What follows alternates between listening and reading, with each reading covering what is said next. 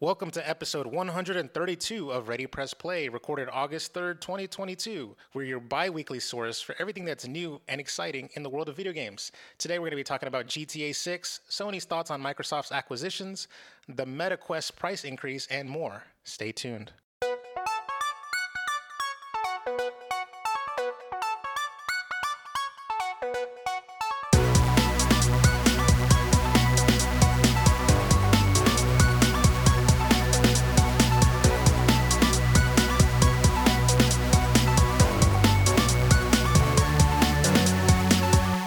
What's up, players? This is your host, Louis Menchaca, and I'm joined today, as always, by my co-host, Mr. Daniel Lima.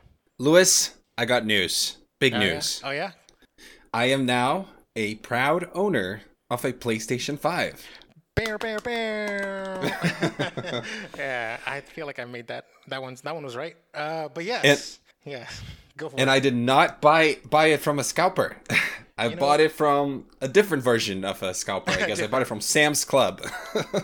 And they made you buy other shit on top of your console. That Yes. well, at least you otherwise would have bought. I mean, at the very least. But forced bundles Yeah. kind of suck. But you know what? You got Eh. it. Yeah, it's one of those things where I was like, I've kind of avoided the bundles too, and I've done this thing ever since it came out where I was like, well, I don't want to rush to get it, especially with all the craziness of it. Every once in a while, I would try, like I would see it get on stock on something, I would jump in and check it out, and then I'd not be able to get it. A few months ago, I signed up for the PlayStation Direct thing, and I kept getting those emails when I was busy, and then when I actually got to like try to do it, it would always be not available anymore. But then I just happened to see, and it's actually been happening a lot recently. I do think they're getting easier to get. Where I saw a tweet from, I think it's Wario64, his name. It's like the a deals account, Twitter. Yes. And it was like, I saw it right as it got posted, like live. Like, hey, like this is now on stock on Sam's Club. And then I jumped in and I figured I wasn't even stressed or like rushed it because I was like, you know what? Sam's Club, a bundle. I bet this is going to actually be in stock for a few minutes at least. So I kind of took a second. I ended up having to sign up for a fucking Sam's Club subscription as well. But it was worth it. I feel like I got my money's worth because I did get it was like, I didn't get anything that was like egregious. Like, Yeah, I can't like, believe it. GameStop bundles are egregious. They'll throw on shit that you weren't even planning on getting, like a fucking Funko Pop or something. Yeah, exactly. It was like, okay, I'm getting an extra controller, which I probably would want to buy at some point anyway. There's this like little charging station, which is nice because I got to put like the two controllers just sit like on top of it charging, and it looks kind of nice on my living room setup. Let me at least say that yeah. I still wouldn't have want to get that bundle because I don't want two white controllers. You know me, I have to have different color controllers of everything. Yes, Right. that's fine. I get it. Louis, you're a fan of diversity, and that's great.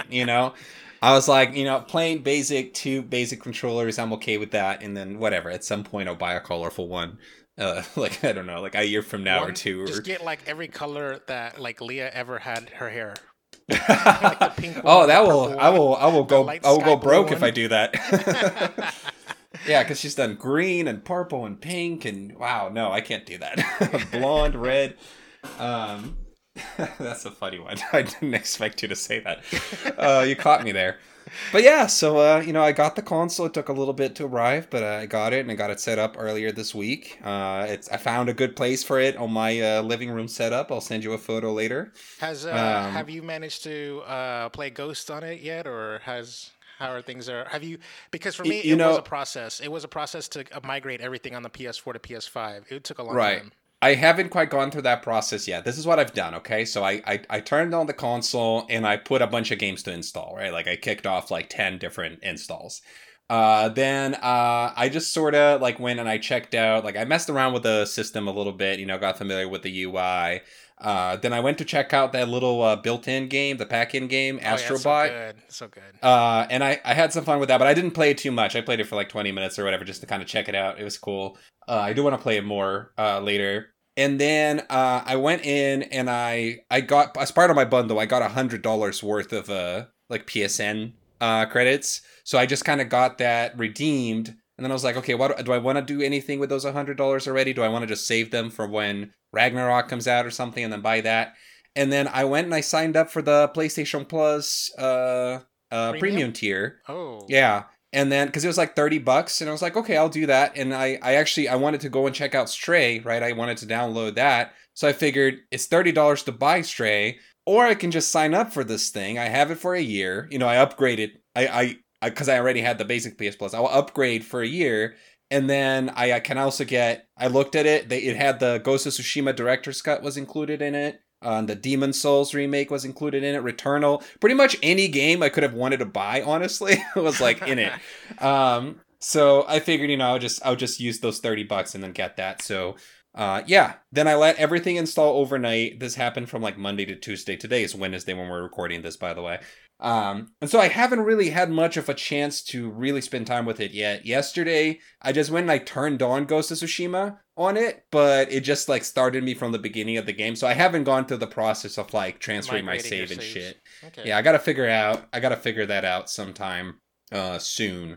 I don't know when I'm gonna do that, honestly, because I've just been so busy with work, and we're about to go on a trip together. So, that's the other thing is like we're gonna be seeing each other in real life in Las Vegas. We're going to Evo this weekend. By the time this is live, we're gonna be already living it up in Vegas, getting drunk, watching The Hangover, reenacting The Hangover. Yeah. So there's that. If you see us, if you spot us, if you're a Ready Press Play stand, don't come up to us because we don't take selfies. Yeah, and that's not just Evo, by the way. If you see us at a strip club, or anything like that, in any of the Nevada brothels or anything, I probably pronounced that word wrong. It might have been the first time that I said it out loud. Yeah, just feel free to come up, get an autograph or whatever. It's fine. If you're one of the strippers at the strip club, you can come and ask for an autograph as well. That's fine. That's so funny. That's kind of really weird because, like, I don't know if you know this. I don't know if I ever told you this story, but my, I had like the wonderful cast of characters on Musing with Menchaca. Yes. I had like a similar, like, it wasn't like a permanent cast, but damn near. It might as well have been a permanent cast, right? And one of my friends, Eric, he was on it for like multiple times. And my coworker, like at my previous job, she was like listening to my podcast and she sort of became a low key fan of it. And one day when she was out like at a restaurant, she spotted my friend Eric. And she could not go up and say hi to him because she was nervous. And I was like, what the hell? How do you get starstruck? He's just a dude. But yeah, so it was just funny. He was like, yeah, so she just told me about it and she never said hi, but yeah, it is what it is. That is funny. I do remember some of the people that I know that you had like David a lot. That was one of your regulars, and I do remember Eric as well, and I think you had your brothers a few times, and Patty, I think was her name, was in it as well a few times, and yeah, good times. It was fun. I remember that was before we even had done any content together. That I was watching some of those episodes back in the day. Yeah, and then it's kind of funny. It's like you met my brother in real life, and you completely didn't even remember how he looked like until you saw. It's like because the first time again. It was so long ago. That's the thing. It's like if I went back and I rewatched them, but like that was 2015, right? Yes, like where you were doing most of those. So, by the time I got there, I couldn't even remember what anybody looked like really. But Lewis, tangents aside, you're actually going to be competing in some of these tournaments at Evo, right? Yes, as a matter of fact, I signed up for what I perceive to be the four most popular games to be, ever featured in Evo, right? So Street Fighter, Street Fighter 5 is one of the tournaments, obviously. And what's kind of interesting is Evo got big. Evo started as a Street Fighter 2 tournament. That is literally how it started. And they made their like, Evo has made their name off of the back of Street Fighter and Marvel vs. Capcom. So basically Capcom games. And so now I would think that Street Fighter is like their big crown jewel or whatever, blah, blah, blah. Turns out it wasn't. We looked at the entrants. We looked at the number of entrants for each tournament, for each game. The games that I personally signed up for, the games that spoke to me, the games that I've grown up with, right? Street Fighter 5, Mortal Kombat 11, Tekken 7, Dragon Ball Fighters. Those are like very big franchises for me. And it turns out completely wrong. With Dan, before we started taping, I was looking at my tournament schedule, and my tournament schedule also has the number of entrants. That's how it says it. And I gave Dan the chance to guess, which he guessed wrong. What the most popular to the least popular is. He got the least popular right. That's good. And then I was like, here's the numbers, and there's like these big steep drop offs between like a lot of these games. But yeah. Yeah. Do you want me to read off the list? Yeah, so just as a quick side note, both Dan and I both basically was like, oh yeah, Street Fighter, Mortal Kombat, Tekken, Dragon Ball Fighters. Those are the top 4 games. Those are the games that everyone's gonna enter. Some of them weren't even in the top 5, which is interesting because they're top 9. There's only 9. So Dan, read the list as it is. Yes. So basically, in number 1, the most popular game at EVO with 2,158 competitors is Guilty Gear Strive, which I've known of this game. I've heard about it. I've always known that, like, fighting game nerds were really into this game. Yes. But I guess I just sort of expected that the games that would have the most participants would be the ones that are just all around most accessible, right? Like the ones that, like, everybody plays Street Fighter. Yeah. Everybody has played Street Fighter at least once, even if you're not a fan of fighting games like me. So yeah, but I guess I was like weeb fighting games. I'm like, I was dismissing them. I think we even talked about Guilty Gear Strive back in 2020 when it came out, and it was like, oh, just another weeb fighting game. Yeah, I think it really means that, like, the tournament really does appeal to the hardcore, right? And I think that that's probably one of those games that the hardcore are really into for some reason. I mean, honestly, Louis, you probably should check it out and play it, because there's probably a reason for them to love it as much. But number 2. And with a steep drop-off, with like almost half the amount of competitors, with 1,324, is actually Street Fighter V, which we would have expected would have been the top game. Then number 3 is Tekken 7 with 1,218, so pretty close to Street Fighter there. Then King of Fighters 15 is number 4, which King of Fighters, we're in a group chat for the Vegas trip. My friend, also called Daniel, was just sending some texts about it because he was buying some old King of Fighters games and stuff. Like, I've barely heard of this franchise, to be honest. Like, I know of it, like, I've heard the name, but I didn't even know anybody I knew played it. So I blame Smash Ultimate. It's like Terry got the stock up. yeah, I guess, but it looks like it's popular, and that is way above number 5, which is Dragon Ball Fighters, at 635 participants, which is pretty low, way lower for what I would have expected for that game. Then we get Grand Blue Fantasy Versus at number 6 with 525, and Mortal Kombat 11 is number 7 out of 9 with 463 participants. Now, here's the thing with Mortal Kombat, Louis. I've always heard this thing from Mortal Kombat, or actually from fighting game fans, that they would often say that Mortal Kombat was the less, I don't know, like the least skill-based fighting game out of the popular ones. Yes. Like, I've heard people say, like, like Street Fighter, Tekken, that's where it's at. Mortal Kombat is okay, or whatever. Like, it's not as deep. Anything before Mortal Kombat 9, which was, like, just called Mortal Kombat because it was a reboot.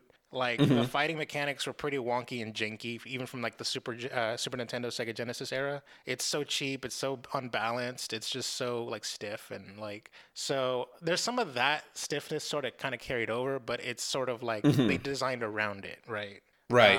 So, yeah, no, NetherRealm Studios, I think Mortal Kombat 9 is when it became NetherRealm Studios, because before that, it was, like, Midway and all those other weird developers and stuff. But now it's, like, sort of became this in-house thing.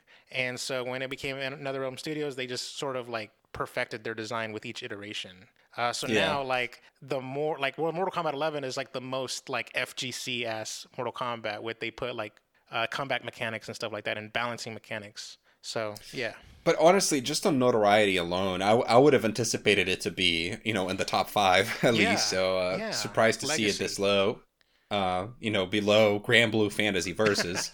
And then the final 2 games in the list are indeed 2 games that I had never heard about before. It is Melty Blood Type Lumina with 411 participants, and Schoolgirls Second Encore with 295. Yeah. Do you have anything to say about those games? Weebs. Just say weebs. I feel like I might have heard of Schoolgirls, but... Yeah, I've heard it before. I never heard of the other one, the Lumina one. Like, I never heard of that, but yeah, I know of them. But anyways, Dan, we are a video game podcast. We meet every other Friday, and we discuss the top news of the week, notable releases on all platforms, what we're playing, big topics in the industry, and all that good stuff. So let's just go ahead and move on with the podcast and get started with Temple of Time.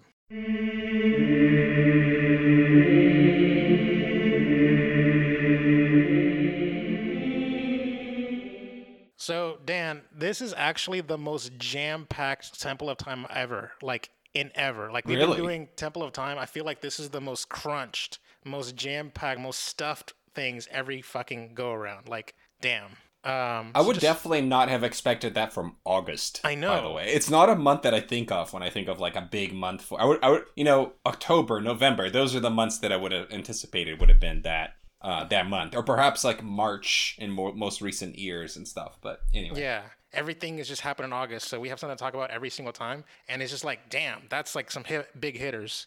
So we're not gonna have anything. We're not gonna run out of things to say. But I will say before we get into it, this is the very first time I've ever done Temple of Time where I forgot to make the text white in our document so he can actually see and read ahead on everything, which I Yeah, it doesn't quite matter. Like, I feel like that was more of the thing for for the when we did video. video. Yeah. Yeah, but now it's fine. I'm not reading ahead anyway, so I'll be surprised regardless. All right, here we go. So, 5 years ago, August 2017, we got Tacoma for PC and Xbox. Hellblade: Senua's Sacrifice for PC and PS4.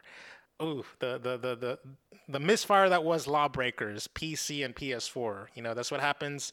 It always sucks when you try to make fetch a thing and it doesn't work.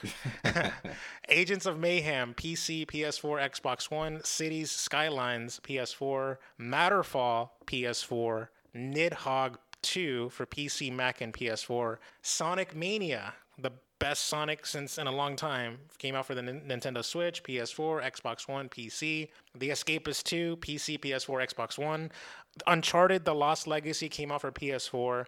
F1 2017, PC, PS4, Xbox One. Madden NFL 18, PS4, Xbox One. Absolver, PC, PS4. Mario and Rabbids Kingdom Battle, Nintendo Switch. Life is Strange Before the Storm Episode 1, PC, PS4, Xbox One. God damn.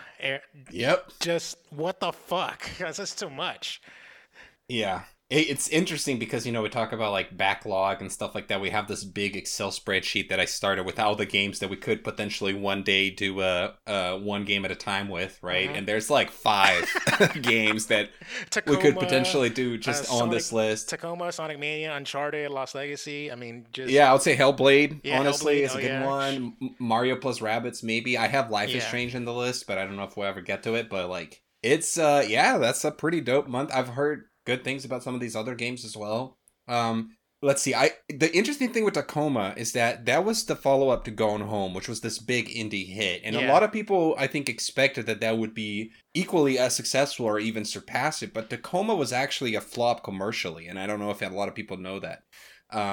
The game just kind of came out, and some people checked it out. Yeah, came and went. Some people checked it out, played it. But the studio has talked openly about the fact that it did not meet their expectations. And, like, it's not even that it did not meet their expectations. The game kind of tanked, actually, from a commercial standpoint. Even though I think it got decent reviews. And I guess it just kind of shows that it's harder than it may seem to get that double hitter. Like lightning in a bottle. Yeah. Exactly. There you go. Going Home might have ultimately been kind of lightning in a bottle, right place at the right time. You also need to take into consideration that Going Home comes out in 2013 in a very different landscape of the industry, and they were almost like they were pioneers in a lot of things with that game. And fast forward 5 years, and that kind of game is no longer special, right? We've had like a billion different versions of it, and you really need to make something unique and pioneering again to stand out. And I guess Tacoma just might have not had that. Hellblade is a game that I started and didn't beat, and I really want to at some point. It's one of those, I know it's a short game, it's just I got distracted, whatever, didn't finish it. But I definitely want to go back and finish it because it was a very impressive and interesting game that does some very unique stuff with its audio. I wish Ninja Theory and Xbox like somehow managed to do a big brain play where they were like, and on the 5-year anniversary, Hellblade, what's the next one? Senua's Saga. Yeah, is that the one? Is that what it's called? Yeah, I think it's called Senua's Saga. Yeah, I hope. I was like, I know Hellblade: Senua's Saga is out right now on the perfectly timed to the 5-year anniversary. I feel like that's just like a baller move. It's like, and to celebrate the 5-year anniversary of the Hellblade series, here's the sequel. I know, that would be awesome. I mean, that game has been in an interesting spot because it was the first game that we saw announced for the Xbox Series X.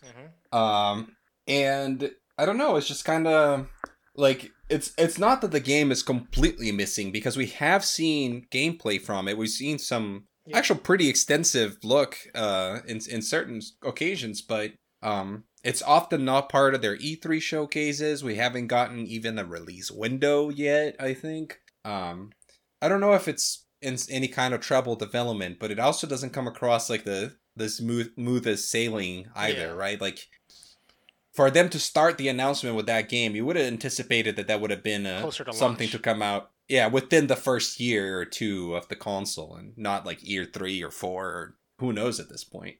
Yeah. Yeah. Sad story. Uncharted: The Lost Legacy. I I was going back and forth between whether or not I wanted to buy the game, Mm-hmm. and so I bought the game right at midnight of its launch. And had I bought it like maybe an hour before, maybe even less than that, had I like pulled the trigger and made up my mind, I could have basically called it a pre-order. Like it would have been a pre-order had I paid for it sooner.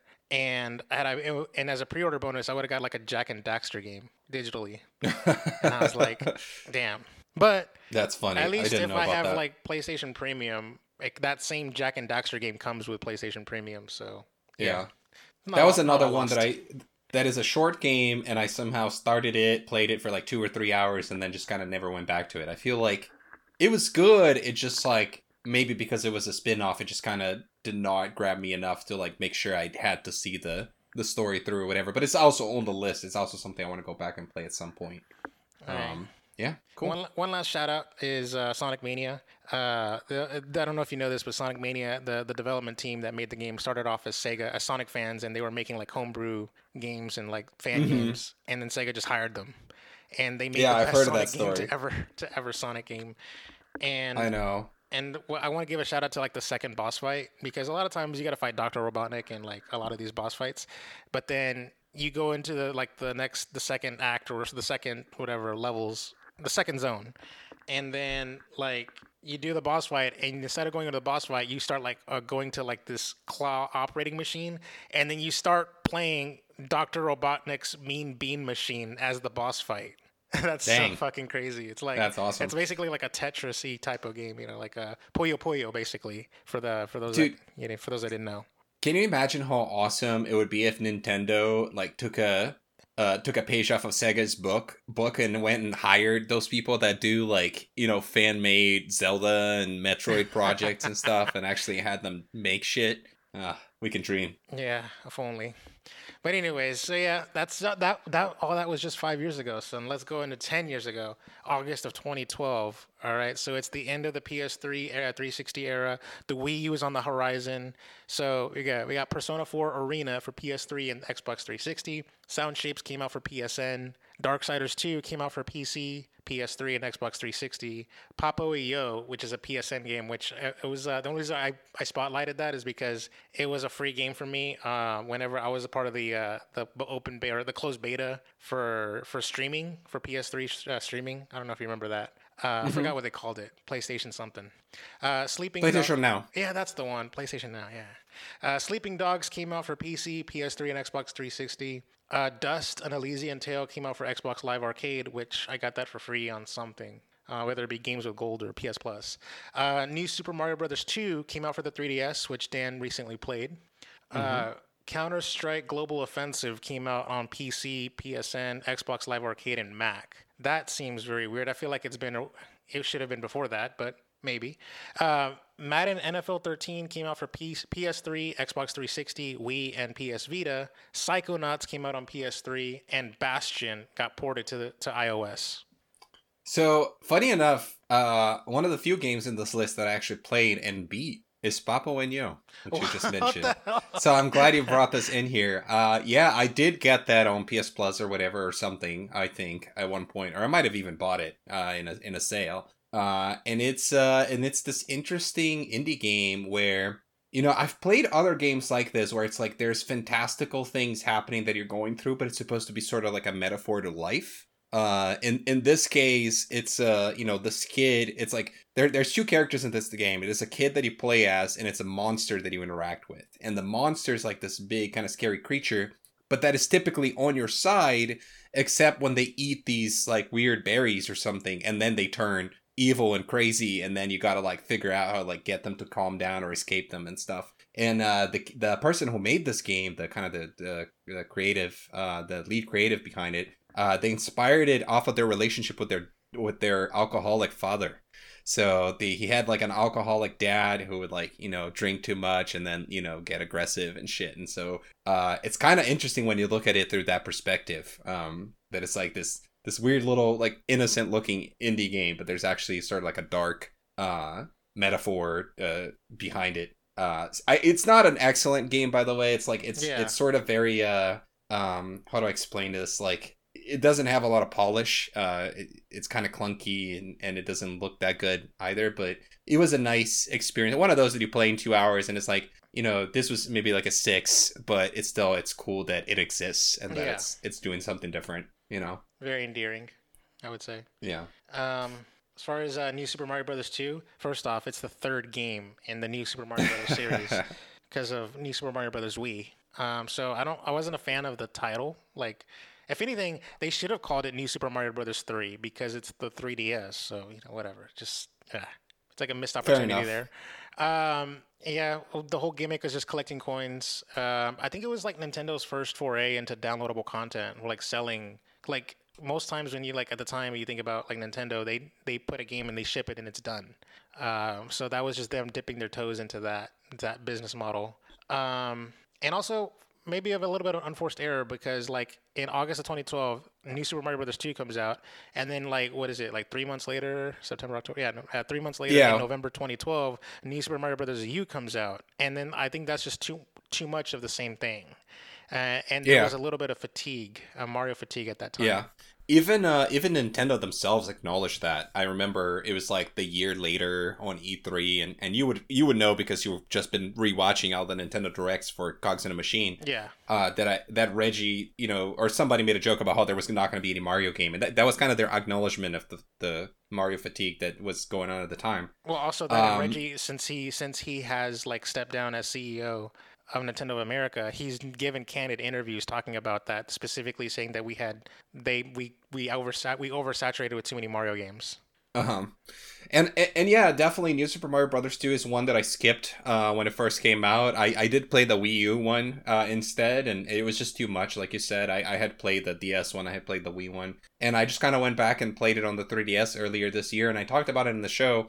I don't want to retread old ground too much, but it was a fine Mario game. It was good in the sense that every Mario game is good, but it has nothing that makes itself stand out or be better than any other Mario game, So it kind of, I would put it at, when I look at the power-ups, the level design, the gimmicks, like, it's just the gold, like, the collecting coins is just not that fun of a gimmick as they wished it was. Like every Mario game has a gimmick, but you compare that to something like Cappy on Mario Odyssey, or like the anti-gravity stuff on Galaxy, or going back to the 2D games like the Tanuki suit in Super Mario Brothers 3 and stuff like that. They're all way more or the cape on Mario World, they're all way more fun and interesting than just like, oh yeah, you got a bunch of coins, like, yeah, there's coins in every Mario game, so it just doesn't feel that special or interesting. And I feel like that game was kind of failed to drive home its I don't know, it's value in the franchise. Ultimately, if I had to rank all the Mario games, that one might be in the bottom, if not like towards the bottom.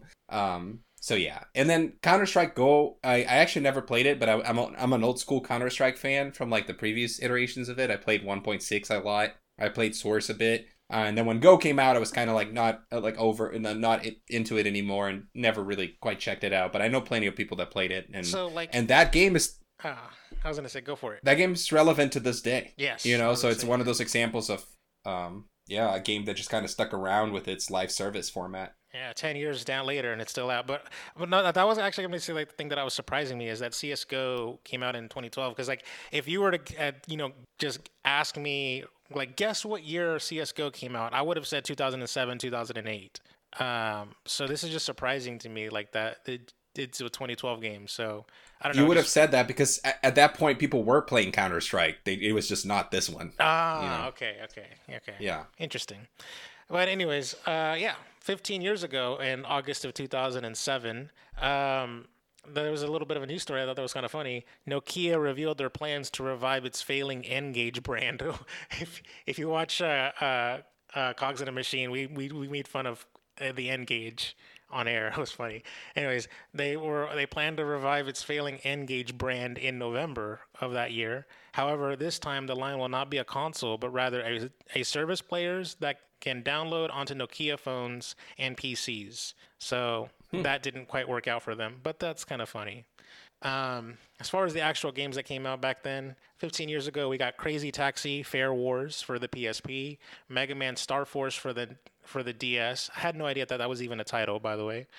Tomb Raider Anniversary for PSP, Heroes of Mana for the DS, Madden NFL 8. Now check this out. This game came out on GameCube, DS, PS2, PS3, PSP, the Wii, the Xbox 360, and PC. See, that's Wow. what I need for these sports games to be like that. To be coming out on every platform under the sun. But, whatever.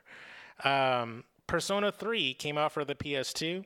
Brain Age 2 came out for the DS. BioShock, the seminal game that is BioShock, came out on the Xbox 360 and PC. Definitely check out our one of our first DLCs where we did a spoiler cast for that. So there's Carnival Games for the DS and the Wii, and Metroid Prime 3 Corruption for the Wii. Fuck. Wow. Yeah, this is especially a stronger list towards the end here. Yeah, with, I know. BioShock that we took so long to play. I had started BioShock like 3 times before I actually sat through and played it all the way. Thanks to the podcast that we did. So I'm glad that we do these things so that it forces me to actually finish games.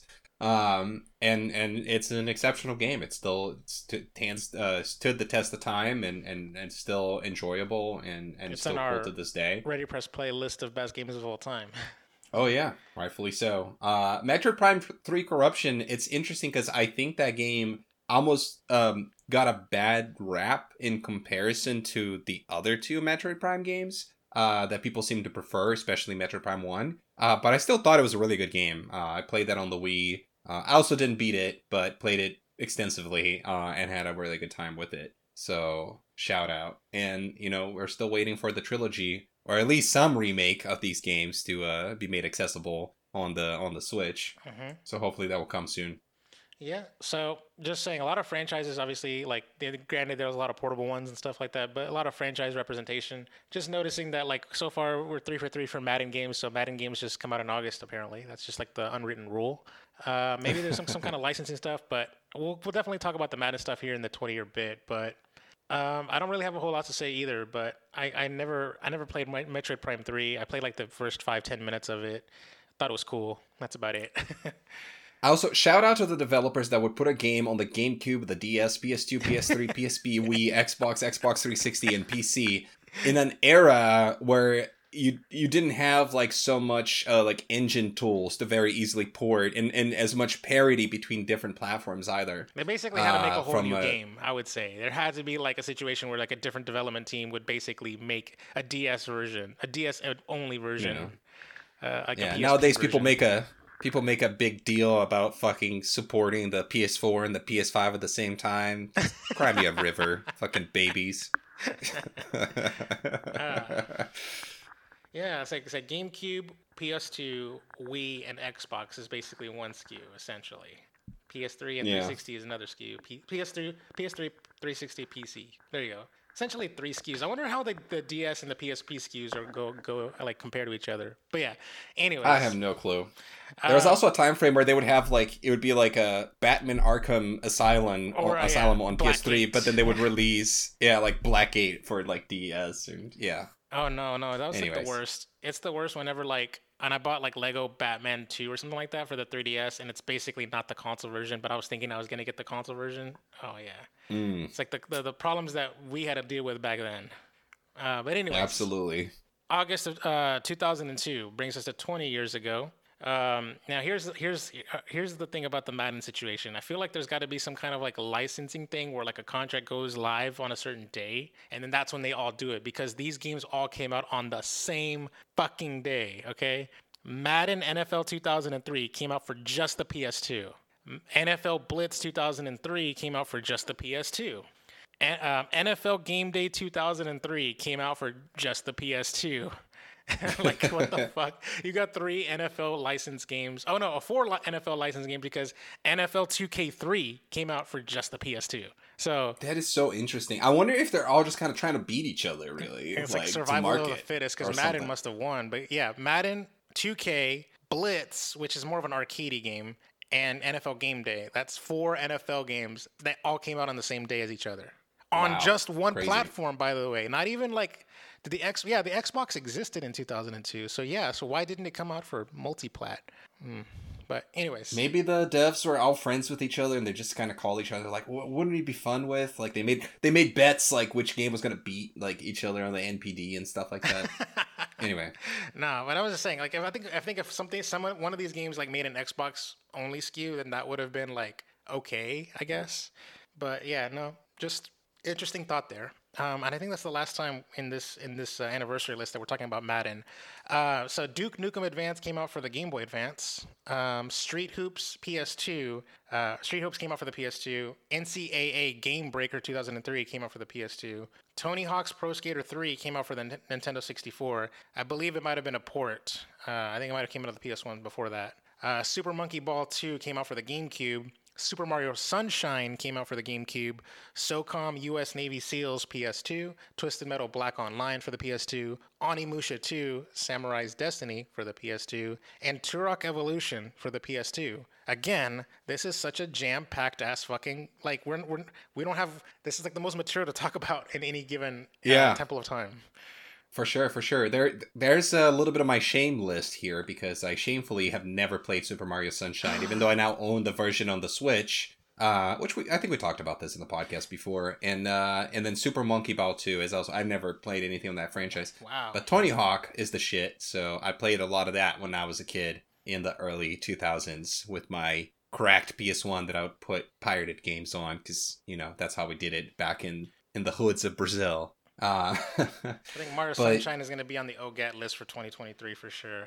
But what's kind of funny is they patched the Switch version to have native GameCube controller support. So it basically makes the definitive version because before the GameCube support patch happened, like the flood only had 0 to 100. There was no nuance because the pressure sensitive triggers on the GameCube allowed for you to do like a half or a quarter like spray, like the length of the spray. Yeah. So now it just sort of makes it like the better version now. You get the pretty visuals. That's a good example of a game that nostalgia was kind to, by the way, when you think about it. Because like I think that when we were younger and this game was still relatively recent, it wasn't perceived as being that great of a game. In fact, I think it was often thought of like as one of the worst Mario games. Yeah. And then I think more recently, with the people that grew up with it getting older and starting to participate in the discourse more, then you're seeing a lot. I've seen more love for this game in the last like 5 years than I did ever before. Yeah, because if you were 8 to 11 years old in 2002, now you're 28 to 31 now. Yeah, so, exactly. Yeah, that makes sense. Yeah, interesting. Okay. But yeah, I feel like Onimusha, I've heard of that franchise, but I don't know. Like, I guess does it get love? I don't know, but just put it on there. I would put it in the cult hit category, right? Like, I never played them either. Yeah, I know Turok from like the Nintendo 64 days, by the way, and I think there was like a story you talked about recently how like the original source code for the 64 version got like put on PC and now it's on 4K and all these textures and something like that. I feel like I vaguely remember something like that, but whatever. Anyways, we'll move on. 25 years ago brings us to August of 1997. Mega Man X4 came out for the PlayStation 1 and Sega Saturn. Tetrasphere came out for the Nintendo 64. The big seminal... What is that? Oh, it's Tetris, but in 3D, like a sphere. Interesting. Had no idea that existed.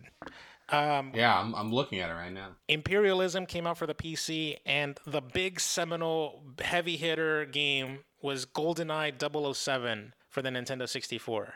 First off, and by the way, all 4 of these releases were the only things that came out in August. Like, there were no other...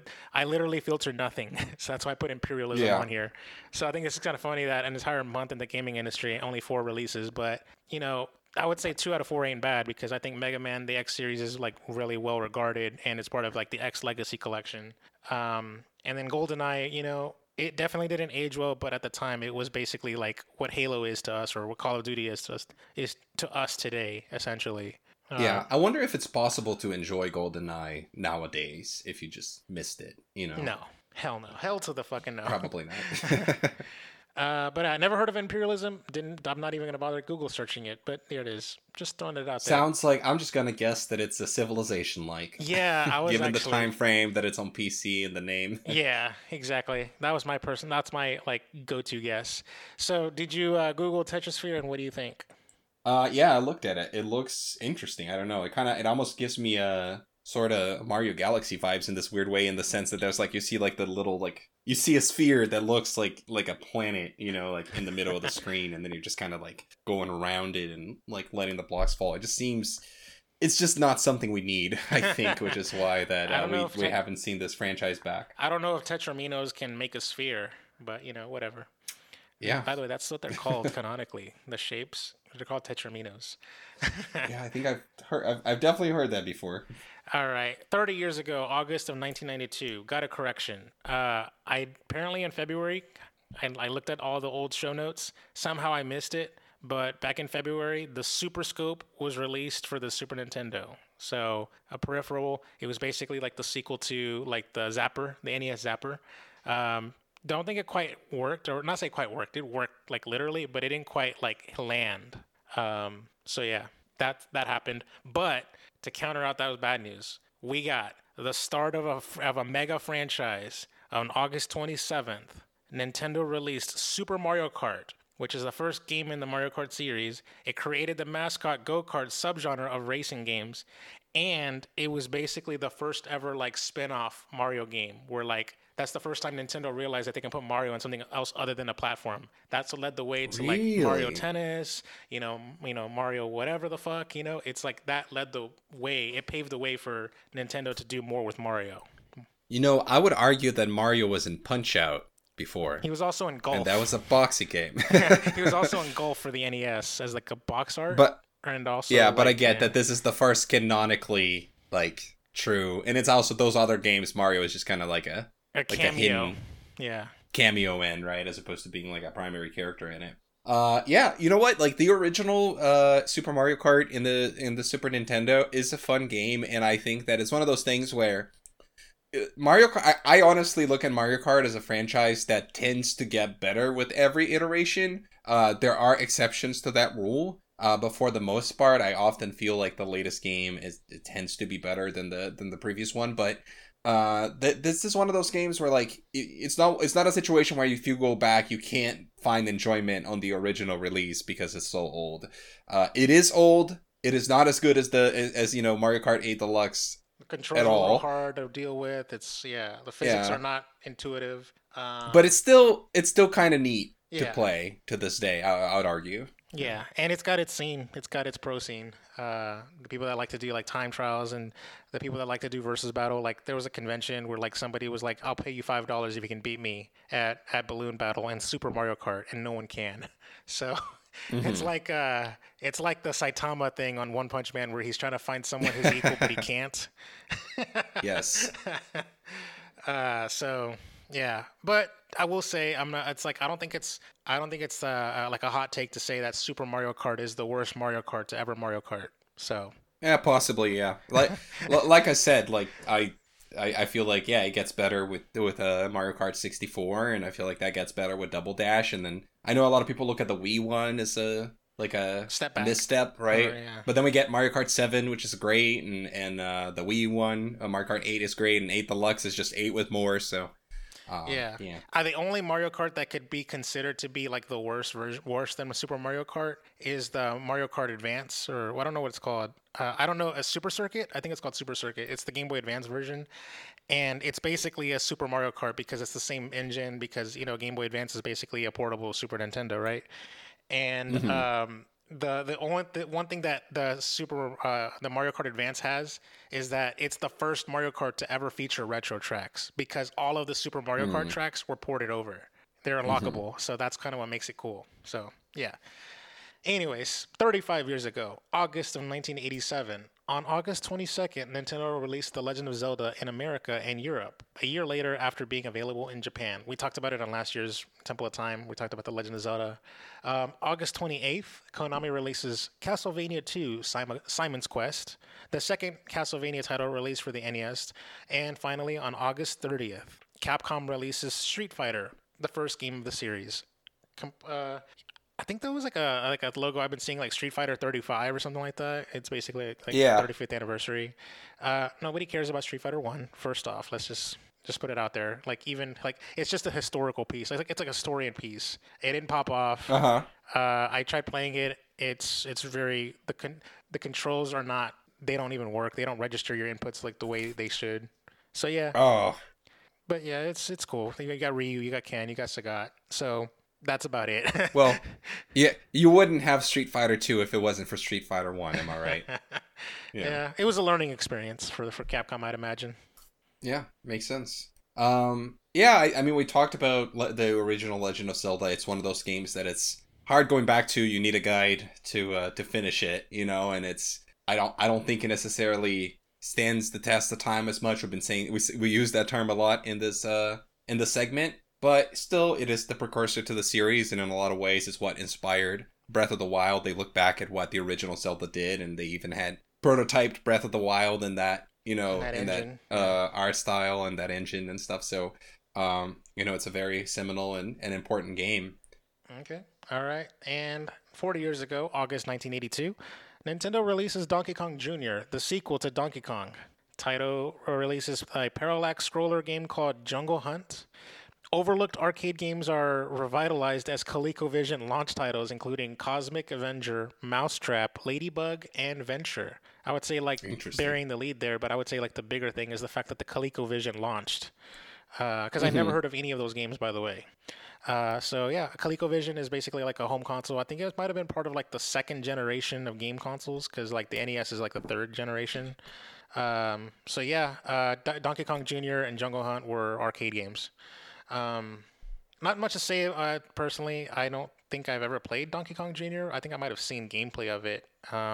It was like Mario was like a total asshole and like caged up Yeah. Donkey Kong, and a I little. never played it either, but I think the funniest thing about it is this concept that, like, the first game is, Mario saving the princess from Donkey Kong, Mhm. and the second game is basically Donkey Kong's revenge in a way, or like the flipped script where Yeah. Mario's the villain and kidnapped Donkey Kong's kid, and then Donkey Kong is saving. Like, can you imagine? Like, that is one of the very few examples where we've done that, right? Like, how can like The hero become the imagine villain. Yeah. exactly, right? Like imagine a game where that did that, where like on the second game you play as the villain of the first game against the hero of the first. I actually the closest thing I can think of was done within the same game with The Last of Us Part 2. Spoilers. Mm. But even that is a different kind of situation. So yeah, it would be interesting to see a game do that again when you think about it. All right, 45 years ago in August of 1977, Tim Anderson, Mark Blank, Bruce Daniels, and Dave LeBlanc, the future founders of Infocom, which I think we might have name dropped them before, developed the first version of Zork on a PDP-10 at the Massachusetts Institute of Technology Laboratory for Computer Science, or just MIT for short. So yeah, Zork. I think Zork was one of those kind of situations where like that's been ported so many times, and like there's so many versions of Hmm. it. But Zork, this thing that we're talking about here in 1977, this is the very first iteration of it. So yeah, there it is. Cool. Not much to say. Beyond Nothing to that. add. Nothing to add. All right. So yeah, a little bit of a like a wah at the end, but otherwise it's still like probably the most fattest Temple of Time ever. So yeah, Yeah, for congratulations, sure. August. All right, let's move on to their topics of discussion. Hey, listen! Okay, so we got some interesting stuff here. The first thing we're going to talk about here is Sony is crying foul because it believes that Xbox owning Call of Duty could influence users and console choice. So let's sort of like, I'm sort of can skim around on this. This comes from VGC, written by a friend of the show, Andy Robinson. Pretty sure we've seen that name many times here. Let's see here. So Sony's response to the whole situation with like Microsoft, buying Activision. We got a transcription from VGC, and it says mostly outlines that its current states of AAA game development. What the hell for the Brazilian regulator? Interesting. Maybe I skipped too much, but it says here. However, large portions highlight the importance of the PlayStation firm puts in Call of Duty, a franchise which it claims influences users' console choice.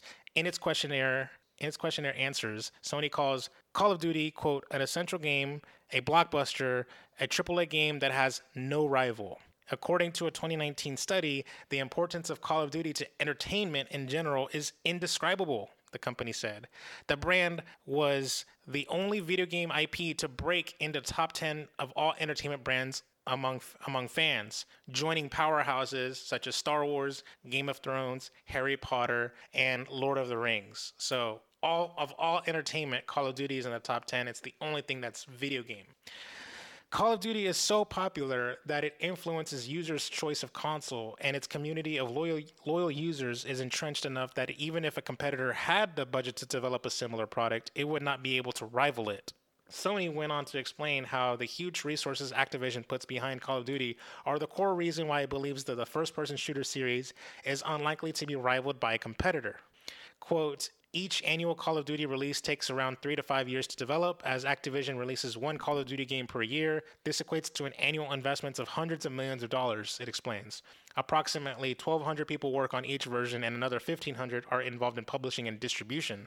Thus, Call of Duty alone has more developers than most game companies employ across its entire development portfolio, including AAA studios. Also, given its plans to recruit 2,000 additional developers by 2021, Activision probably expects Call of Duty to become even more successful in the future. No other development can devote the same level of resources and expertise in game development. Even if they could do that, Call of Duty is overly entrenched so that no rival, no matter how relevant they are, can catch up. Sony went on to note that Call of Duty has been the top-selling game for almost every year for the past decade, and for its genre, is overwhelmingly the best-selling game. It's synonymous with first-person shooters and essentially defines that category. This is also demonstrated by player engagement on social media. Call of Duty has over 24 million followers on Facebook versus 7 million for Battlefield, and over 12 million followers on Instagram versus 2 million for Battlefield. Oh my God! It added, to say the least, players would be unlikely to switch to alternative games as they would lose that familiarity, those skills that even the friends they've made playing the Call of Duty games. Even in weaker years like 2021, Call of Duty still managed to outperform most other games by considerable margin. Call of Duty Vanguard, for example, was widely regarded as a weaker than previous titles, but it was still one of the best-selling games of 2021. In other words, even in a bad year, players remain loyal to the brand and continue to buy the game. So yeah, I'm gonna leave it there.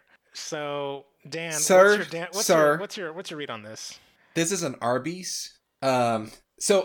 The Activision should hire, whoever it is working at Sony that wrote out the stuff. They should have them run their marketing, because this is this is such good marketing for Call of Duty when you really think about it. They're making Call of Duty seem like this amazing, incredible thing. When we know how the games industry really perceives Call of Duty, it's a lot of the same. There's nothing crazy innovative about it. It's still a very competently developed game, and it's crazy that it kind of operates like clockwork. We got a new one every year, and there are crunch issues with the studios. There are some times where shit has to get cut, like a whole campaign was cut from one of the Call of Duty games a few years ago. But still, they just always come out and they always hit that best-selling status that we cover on NPD results every month. Or the fact that we talked about NPD, that there were 3 Call of Duty games in one NPD that one month. Here's the interesting thing here, though. Is this is almost sort of like a story about not a bunch of nothing, in my opinion, because it's all about Call of Duty when Sony or Microsoft is not buying Call of Duty. They're buying Activision Blizzard, right? I feel like you could make a much more compelling argument talking about the company as a whole and everything they own and do and their value and stuff like that than making it all about this one franchise. That seems a little odd to me. It almost feels like it's too laser focused on this one thing, which is the biggest thing, but it's still just talking about this one thing. The other thing, you mentioned the Brazilian government that confused you when you read that. This came out of it was questions from the Brazil regulatory body, and then these are the answers from the companies that were asked by this regulatory body. So this is probably happening in all regions. The only difference is that Brazil's government, for whatever reason, made this public, which is why it's becoming a story. But really, I feel like there is no story here. Like, even when you look at the headline, Sony says it believes Xbox owning Call of Duty could influence users' console choice. Yeah, no shit.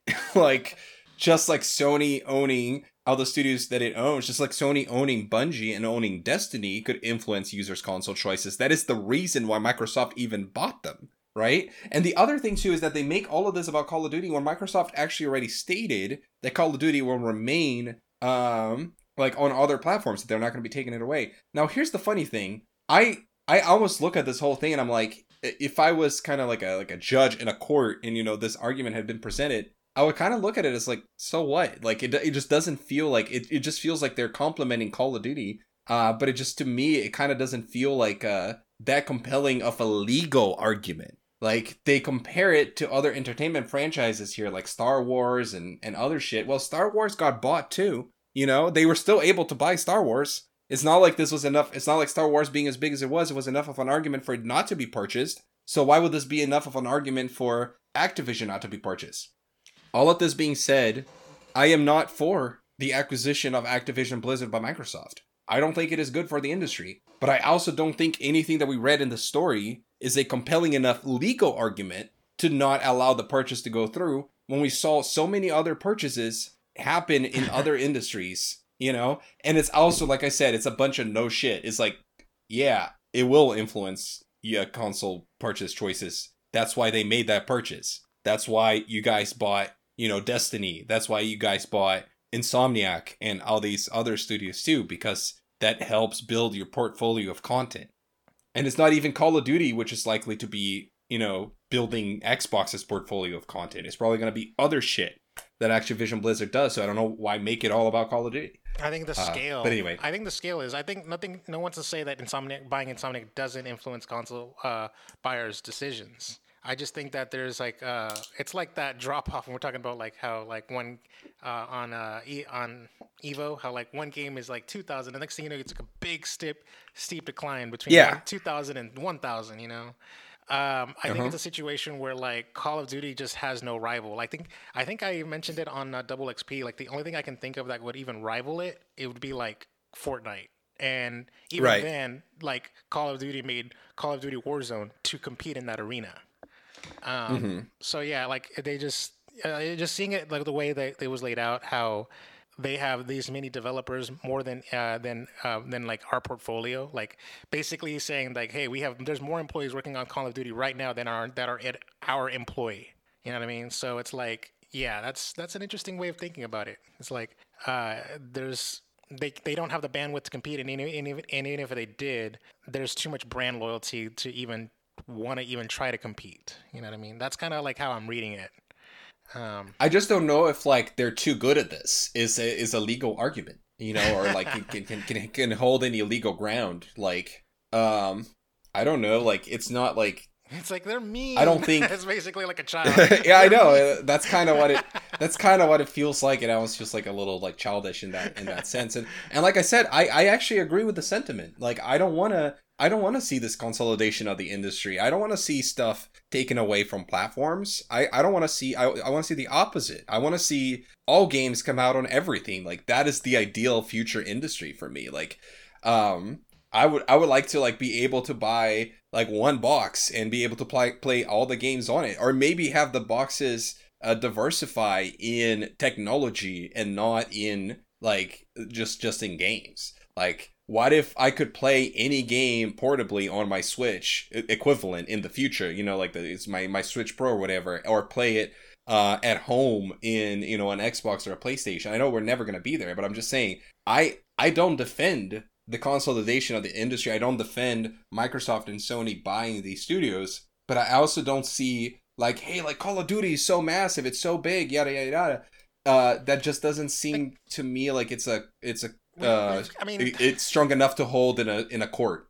I would say like there was maybe some kind of moderate proof about these claims. Like if you think about the Xbox 360 generation, who had the Call of Duty marketing brand deal? Like every time there was a Call of Duty commercial, and at the end it says Xbox, right? Or the 360 fucking splash screen, right? So like Right. people associated Call of Duty with the Xbox 360, and that's where the 360 thrived. And then suddenly you start associating Call of Duty with the PS4, and then the PlayStation 4 thrives. Because I don't know if you remember this, but like the very first year coming in at E3 2013, Call of Duty had the brand deal for Xbox. Like it was there, not on PlayStation 4. It didn't come out the PlayStation 4 right at the gate. They were still like grandfathering in their Xbox 360 brand deal. They were keeping it going. Right. And suddenly, when you switch over from a marketing perspective, now the console buyer's choice is going to go and swing completely the other way. Yeah, just a thought. Right. I mean, we'll see, right? I think that if the purchase goes through and assuming Call of Duty remains multi-platform, which it sounds like it will, I don't know how much it's really gonna influence everything, but I understand that Sony's probably concerned about it. Something that you guys talked about on Double XP was, how Sony makes 30% of any sale on their platform. So yeah, take how much like Call of Duty sold on PlayStation, multiply that by the price, multiply that by point 0.3, and it results the result is a shit ton of money, Yeah. right? So they're probably worried about the prospect of losing that, which might even be part of the reason why they bought Destiny, because I kind of feel like Destiny and Call of Duty sort of compete in a similar realm, so that they have the card, like they have a card to play, right? Like yeah, Call of Duty remains multi-platform. It's all good. Destiny remains multi-platform, but if Microsoft ever wants to pull Call of Duty just on Xbox, then Sony is able to play the Destiny card. Well, Destiny is just PlayStation now, and I know they're not in the same level, but it's similar. Multiplayer I just shooter. randomly thought of like a scene from Captain America: Civil War where like the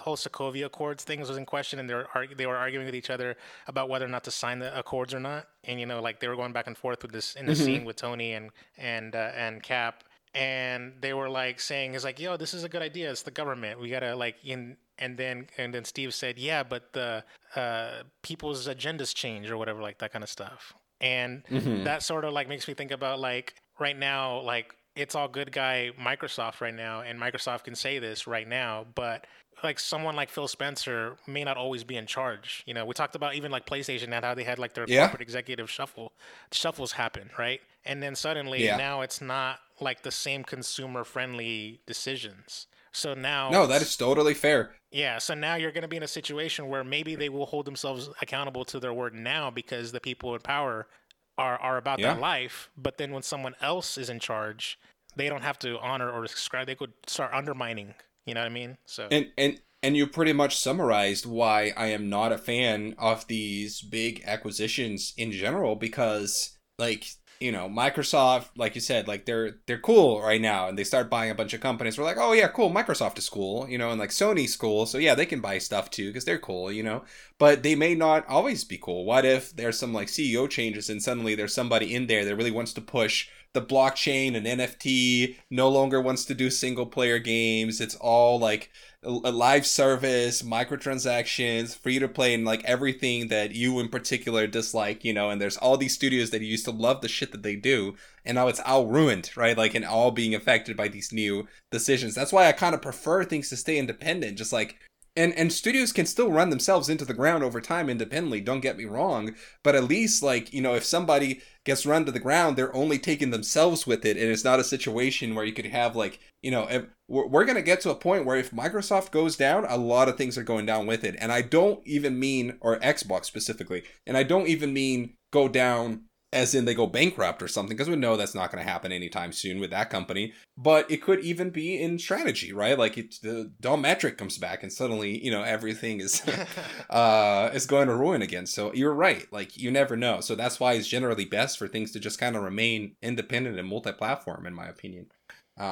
But anyway, we should probably move on to. All right, that was just the first story. Let's go ahead and move on to the next story from Polygon. This says Grand Theft Auto 6 will star a female playable character, according to a report. So cultural shifts at Rockstar are slowing development and changing the game itself. So new details on Grand Theft Auto 6 have seemingly been revealed by Bloomberg in a new report from developer Rockstar Games. The report is about the changing culture at the company and how it may impact the development of the studio's upcoming project, which happens to be GTA. Tellingly, one of the game's main protagonists will reportedly be a woman, a first for the series. According to Bloomberg, she will be a Latina who will star alongside someone else in a story influenced by a Bonnie and Clyde type story. GTA 6 will be set in a fictionalized version of Miami and the surrounding areas. While original plans for the game world that have covered many locations throughout the North and South America were scrapped, the world remains extremely large and includes more indoor locations than any previous GTA game, according to Bloomberg.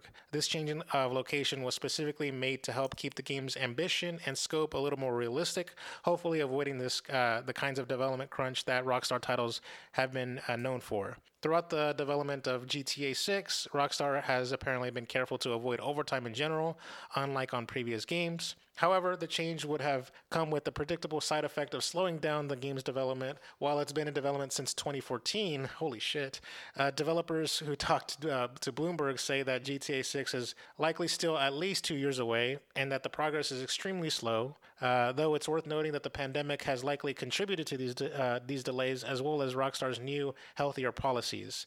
But in development work on GTA 6 won't stop when the game is released either. When the initial game world will just focus on its fictional Miami, Bloomberg's report says that Rockstar plans to continually update the game, adding new side missions and cities. The goal with this too is to mitigate crunch and overtime in the game's final months in development.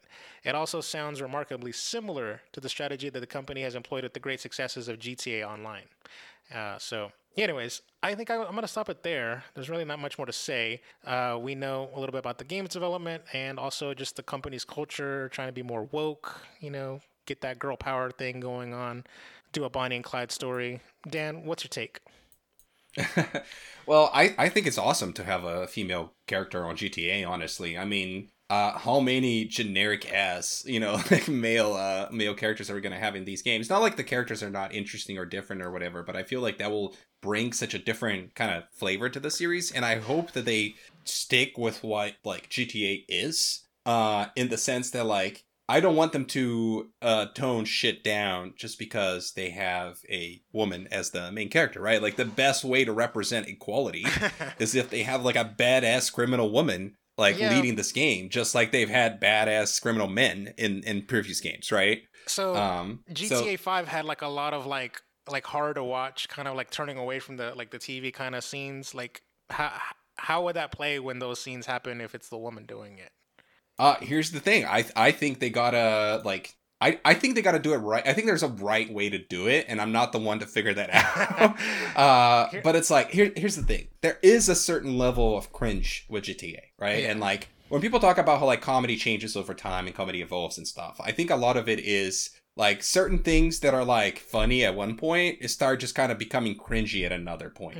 Like I'm sure you've listened to your parents say things that in their time it was like, oh, this was cool and funny and stuff, and nowadays it's just kind of like not cool. That's not cool or whatever, right? Like, and I think what a lot of people sometimes call like going woke or whatever is this kind of just changing as a society and like realizing that like once certain things get too played out, they're just not funny anymore. They just kind of become like the funny aspect of it goes away the more played out it gets, and then it just kind of becomes more aware the inappropriateness of it or whatever, or like the kind of cringier aspects of it. Let me read so these, I think a lot of people... Oh, what's up? What? Go for it. No, I think a lot of people on the internet have kind of taken this story in a direction where they're like worried about Rockstar losing, what made GTA fun or what made GTA what it is.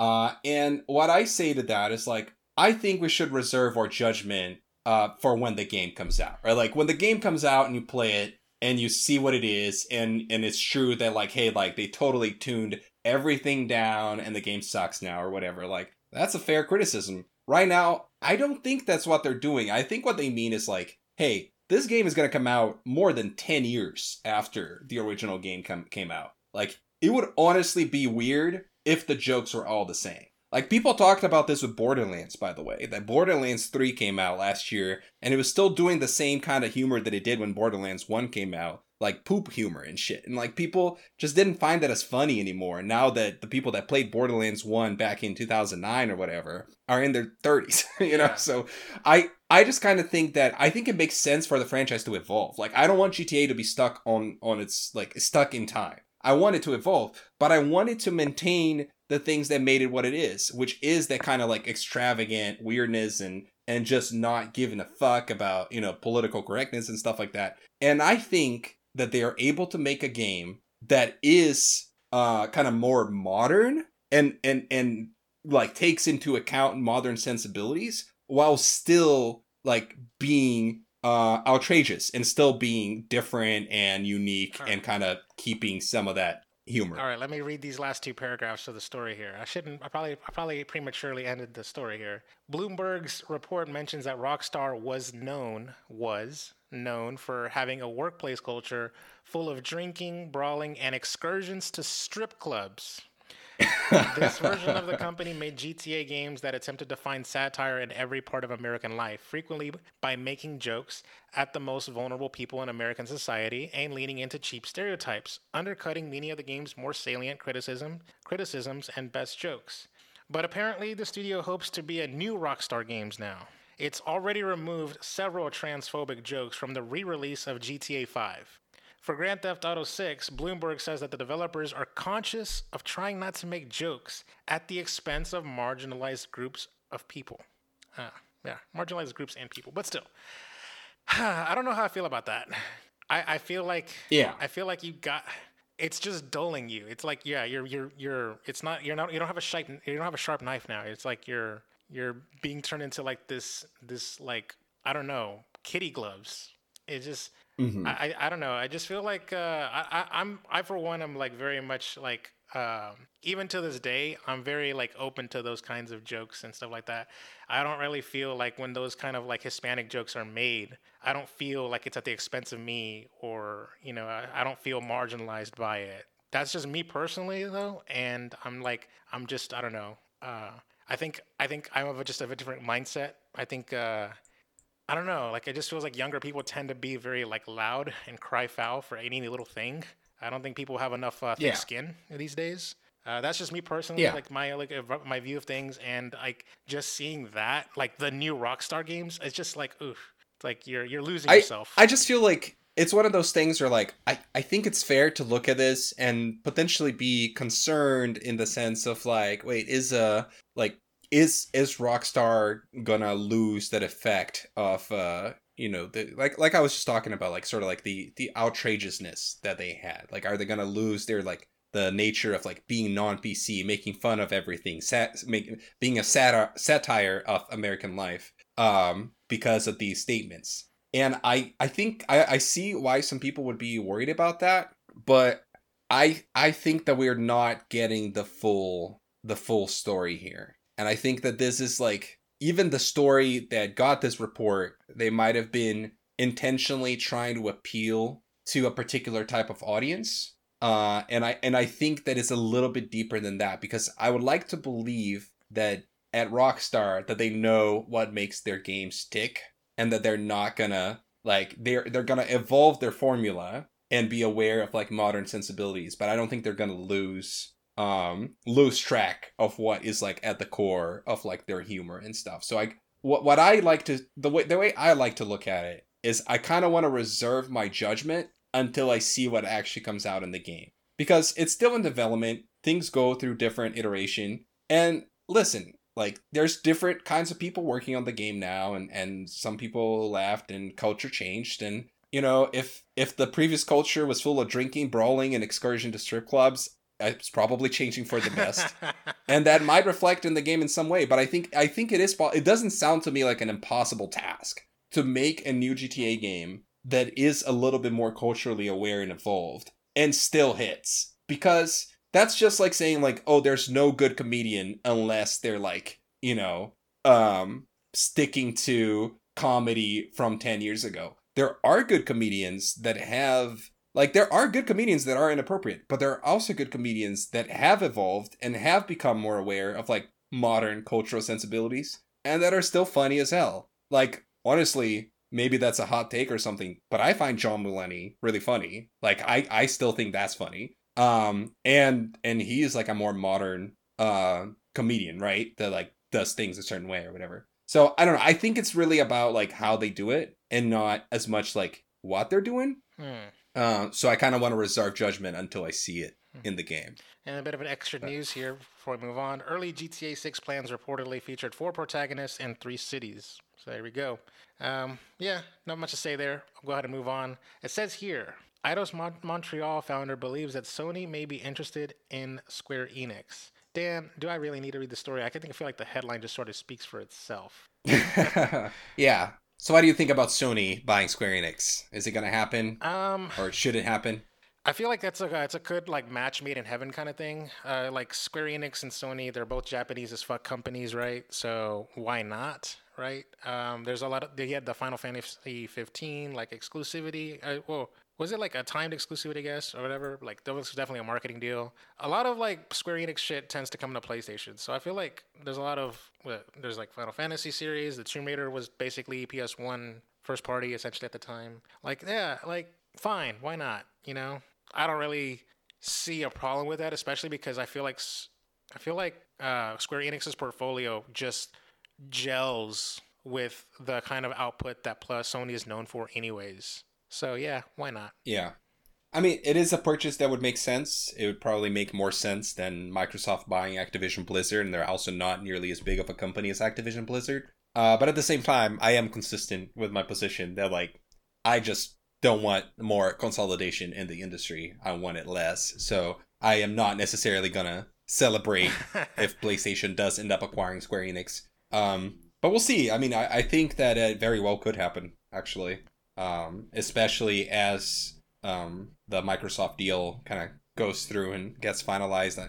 I'm sure that Sony's kind of strategizing. Like, we'll see, we'll raise you. Like, we'll see your bed and raise you. Then you're like, yeah, I don't know. Yeah. I think they want to make sure that they can compete and also make sure that, you know, like if we, like, here's the thing. If Sony buys them, then that's a guarantee Microsoft won't, you know? So yeah, that's fair enough. That's something they got to be thinking about too. Yeah. So let's see here. So it says here, like, Crystal Dynamics, Crystal Dynamics was sold to Embracer Group? And this, I'm trying to think. We covered that in the show. We talked about it. Yeah, I know. I remember that. I don't remember that. I thought Crystal Dynamics still belonged to Square. But I guess, did Square just, like, broke them off or something?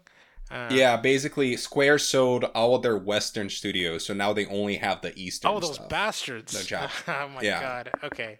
So they sold all their Western studios to Embracer. That included... Crystal what's the other one? Dynamics, Eidos Montreal, and Square Enix Montreal. Those bastards. Yeah. I don't know. I feel like that was like a poor business decision on their part. I don't know. It's like you're losing a hand for $300 million. But whatever. Anyways, I don't really have much to say about it. I don't know. I'm just sort of ambivalent, I guess, to this one. Like as in like, if it happens, I don't know if I would celebrate, but I also wouldn't cry foul either. I would kind of sort of like do a golf clap. That's kind of how I sort of see it. Next bit. It's the Annapurna Interactive Showcase. Dan, why the hell did you put this in top news? Is this I mean, every time there's been a, you know, like an E3 show or whatever, if there was like a roundup for it, I threw it in there. But also I threw it in there before there were other news to throw it in there. But, you know, we talk about Annapurna sometimes, and they did a showcase. There's some announcements from it. So go and check it out if you'd like. I think the main news story to come out of it is at the very end. I was thinking Thirsty Suitors.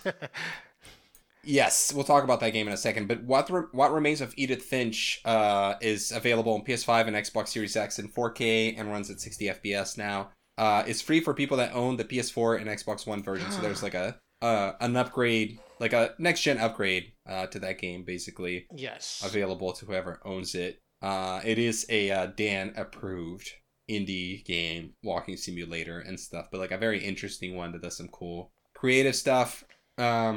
Outer Wilds still coming to the Nintendo Switch, but it's taking longer than expected. It's going to come to PS5 and Xbox Series on September 15th. Switch at a later date, and it is also a free upgrade. And then this Thirsty Suitors game is actually, they've showed this before, but it's an interesting, it's a very unique game. It's kind of like Scott Pilgrim. It has like a similar kind of like idea to the story. I'm just gonna read the blurb here.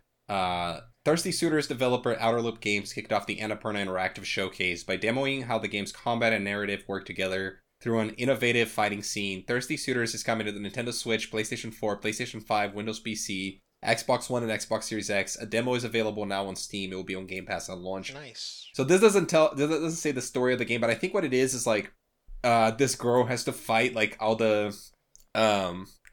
her possible like mates or whatever, like all the like all the guys who would wanna date her or something like that. It's just, I gotta search it. I wasn't prepared to. I didn't prepare to talk about this. It's all right. Just looking at stuff. Hindsight has a cool thumbnail. Let's see here. There's something called a new cardboard computer game. Yeah, that's pretty much a lot of stuff that's sort of catching my eyes. But cool. Something called The Lost Wild. This thumbnail looks like a AAA game, but Annapurna doesn't got that kind of money. So, well, whatever. We'll see. Anything else, Stan, before we move on? Yeah, just to correct myself. Yeah, the story, like, it follows this female character. She has to fight and then reconcile with all her ex-boyfriends, basically. Yeah. So it's kind of similar to the Scott Pilgrim plotline. But yeah, no, that's it. So go and check it out if you're into Annapurna stuff. All right. So this was definitely probably like the biggest story that got a lot of people in a tizzy. Like this story became like four other stories because it's like, what about this company? What about that company and stuff like that? This is like a huge talking point. But this comes from Ars Technica. It says Meta's the Quest 2 VR headset price jumps up $100 to $399 and gets 0 new features, which it does buck the trend of 2-year-old hardware dropping in price, and it blames the company Meta blames rising costs. So ever since we've been talking about like shortages, chip shortages, supply chain issues, economic factors, COVID, all this other stuff. All that stuff was like sort of like making this perfect storm where like I don't know like calling them Meta. I just want to call them Facebook, but whatever. But Meta is like, well, fuck it. I guess we got to jump this price up. So now it's going to MSRP for $399. Fuck you guys. And then that's it. So yeah. There's the stories that people are like, what if PlayStation and Xbox goes up $100? How would that play out? Like, what if Nintendo? Nintendo actually made a public comment saying that they have no plans to jump up in price, by the way. So that's, at least the Nintendo Switch is safe.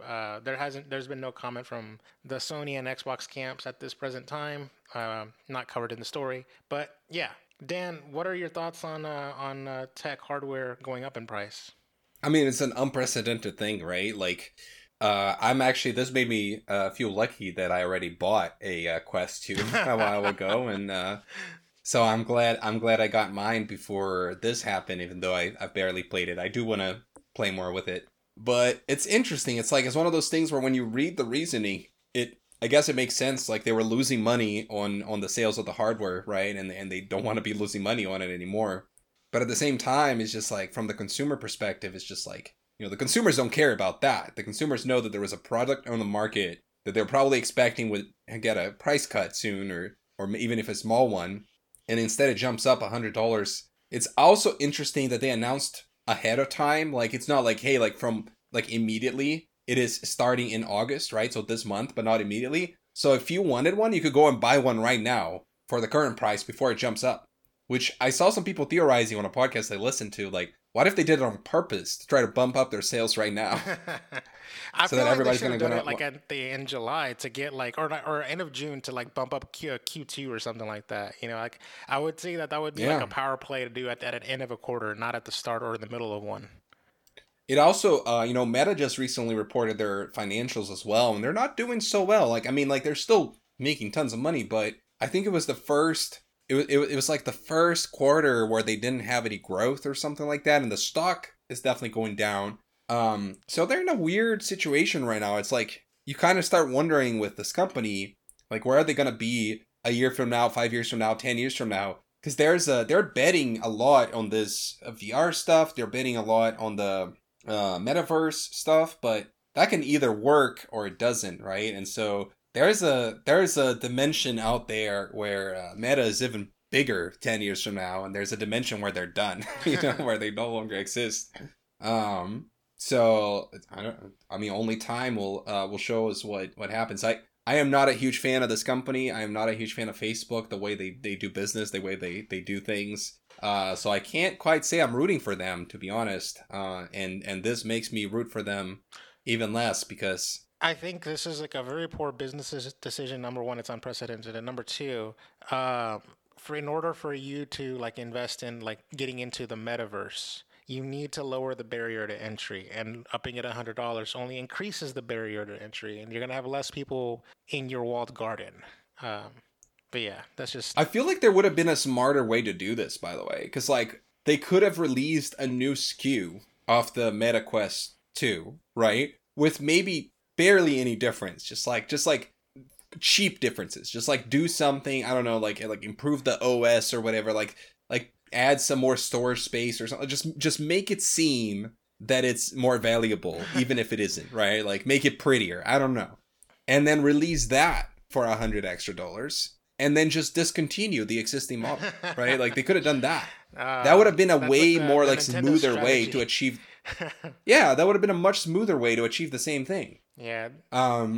So yeah, this just doesn't seem like a very smart move. It's gonna make more people buy it right now, but it's gonna deter people from buying it later. Maybe they want that too, because maybe they're just really struggling with building them. And it does make you wonder with the other companies, right? Like, what would happen? People are going out there and buying PS5s for $700 from scalpers, right? The value, the value in the scalper market is the true value that people are willing to pay, because if people were not willing to pay it, it would not be set at that price. Right. Therefore, there is an argument that Sony could bump up the price of the PS5 to bring the supply down and be able to more easily, or bring the demand down and be able to more easily match it with the supply, and they would make more money per unit. They could possibly do that. But once again, you take the risk of the kind of the public perception factor, right? Like people looking at it and being like, that's fucked up. Fuck Sony. I'm no longer buying a PS5. So, right. I don't know. It is unprecedented. Makes you wonder if anybody else is going to do it. I would like to see who else. It's kind of funny because like Meta is already like a not well-liked company anyways. So like, let's see what happens whenever a beloved company does it. But yeah, we'll see. Anyways, the last bit story of for top news, and this podcast is going very long. We'll see where we land here. KOTOR is Knights of the Old Republic, the remake that was announced back in 2021. So Jason Schreier from Bloomberg did a report, and it's saying that it's reportedly on indefinite development hold. Some people are reading into it, basically saying it's basically canceled, or maybe there's another speculation that the game is gonna restart development or something like that, maybe find a new developer, but yeah, problems. This sounds like Metroid Prime 3 when Nintendo restarted development, in my opinion. But Dan, what's your Metroid Prime 4? Oh, right, Metroid Prime 4, yeah, that's right. So Dan, what's your take? Well, I do want to point out, I feel like sometimes when people see the word indefinitely, it is a scary word, and I think it makes people think of infinitely. Mm-hmm. But really the definition of indefinitely, and I pulled it up right now, it is for an unlimited or unspecified period of time. And we've actually seen it used in games way more often than you would think. Like a lot of times, like when the pandemic happened, for example, there were multiple games that got delayed indefinitely. Yeah.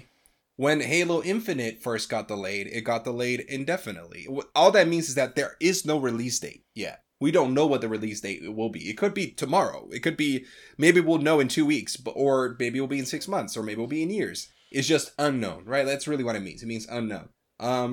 In this case, reading more into more details about it and stuff, it does come across like they're in a tough situation where the game very well could get canceled. Now, we've also seen other games kind of go through tortuous development and change developers or get restarted or whatever.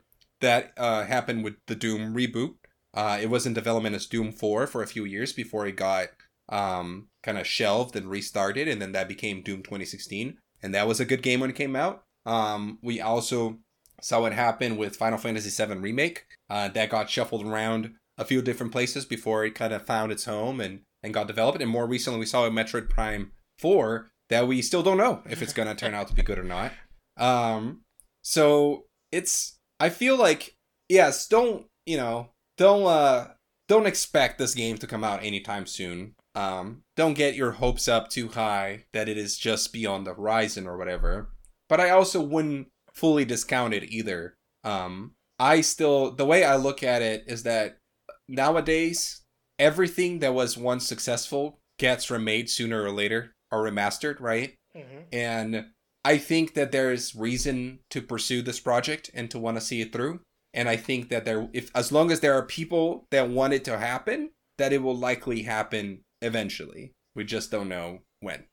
So it's definitely a big blow for Sony since KOTOR was gonna be a PlayStation exclusive. So, or at least was it timed or just permanent? I don't know. But either way, that's a huge L. And nothing much to say beyond that. You know me, I've always been the conspiracy theories kind of guy where it's like, oh my God, there's like where there's smoke, there's flame kind of thing. It's like, oh my God, there's so much shit going down. Like everything is the worst. Yeah, that's my take on it. Is that everything's the worst.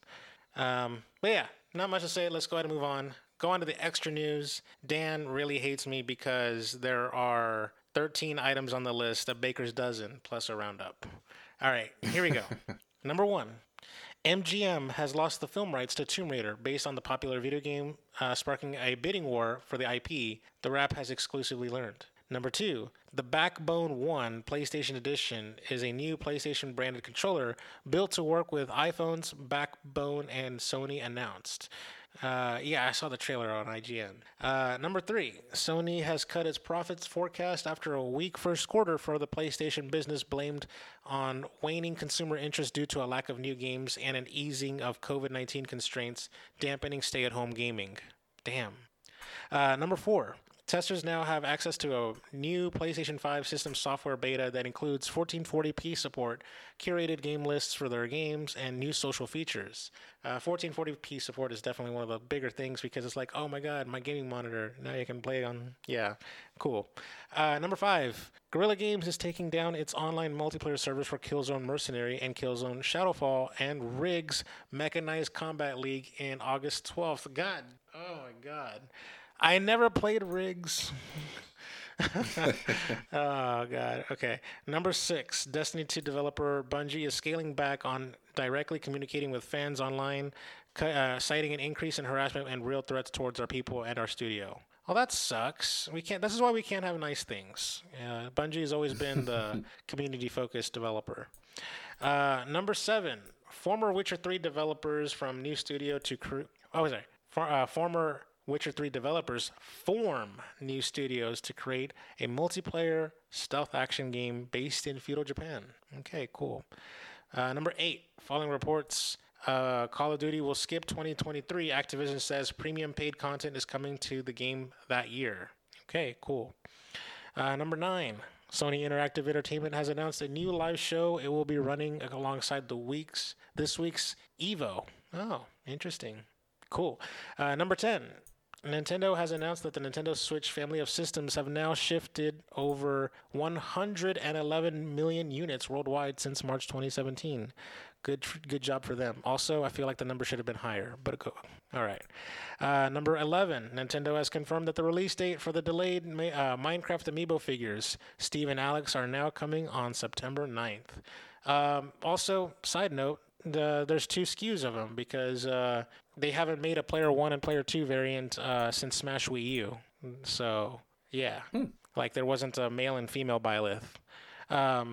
Next up, check this out. There's a Cyberpunk Edge Runners trailer for the Netflix series. Cool.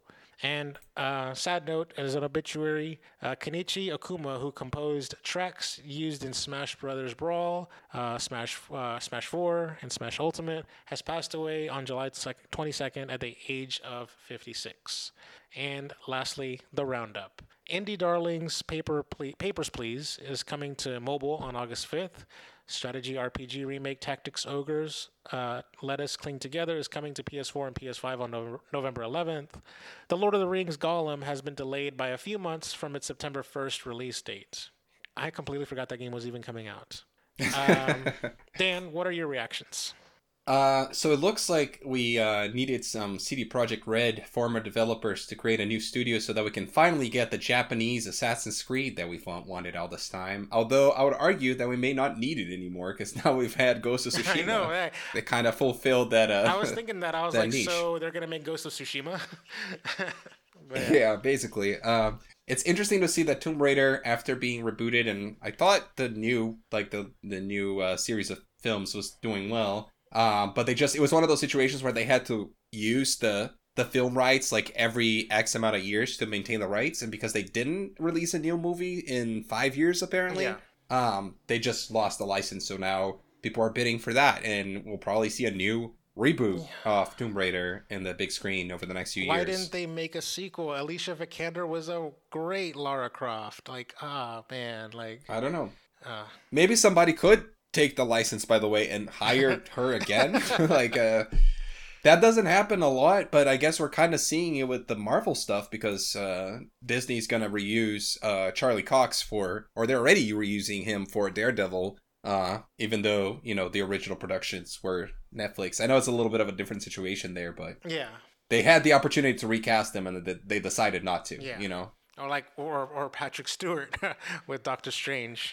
Spoilers. Oh yes, dude, I watched that. That was cool. Well, we can talk about. I have tons of thoughts about the movie, but just like seeing Patrick Stewart on that, I was happy about that. But yeah, spoilers. Yeah, man, I don't know. I don't have a lot else to say other than most that. Of these things sort of speak for itself, but I'm going to be interested to know what Sony SIE has cooked up to run alongside Evo. I mean, granted, I'm not surprised because since Sony bought Evo, but still. Yeah. Cool. Congratulations to Nintendo for over 100 million sold. When I saw that Backbone thumbnail on IGN's YouTube, I was thinking that the thumbnail made me believe that Sony was making a Vita successor. But I was like, I was so let down. But still, whatever. Nope. Nothing more. So, Dan, my voice is getting a little tired, so I'm going to throw the show over to you. Of course.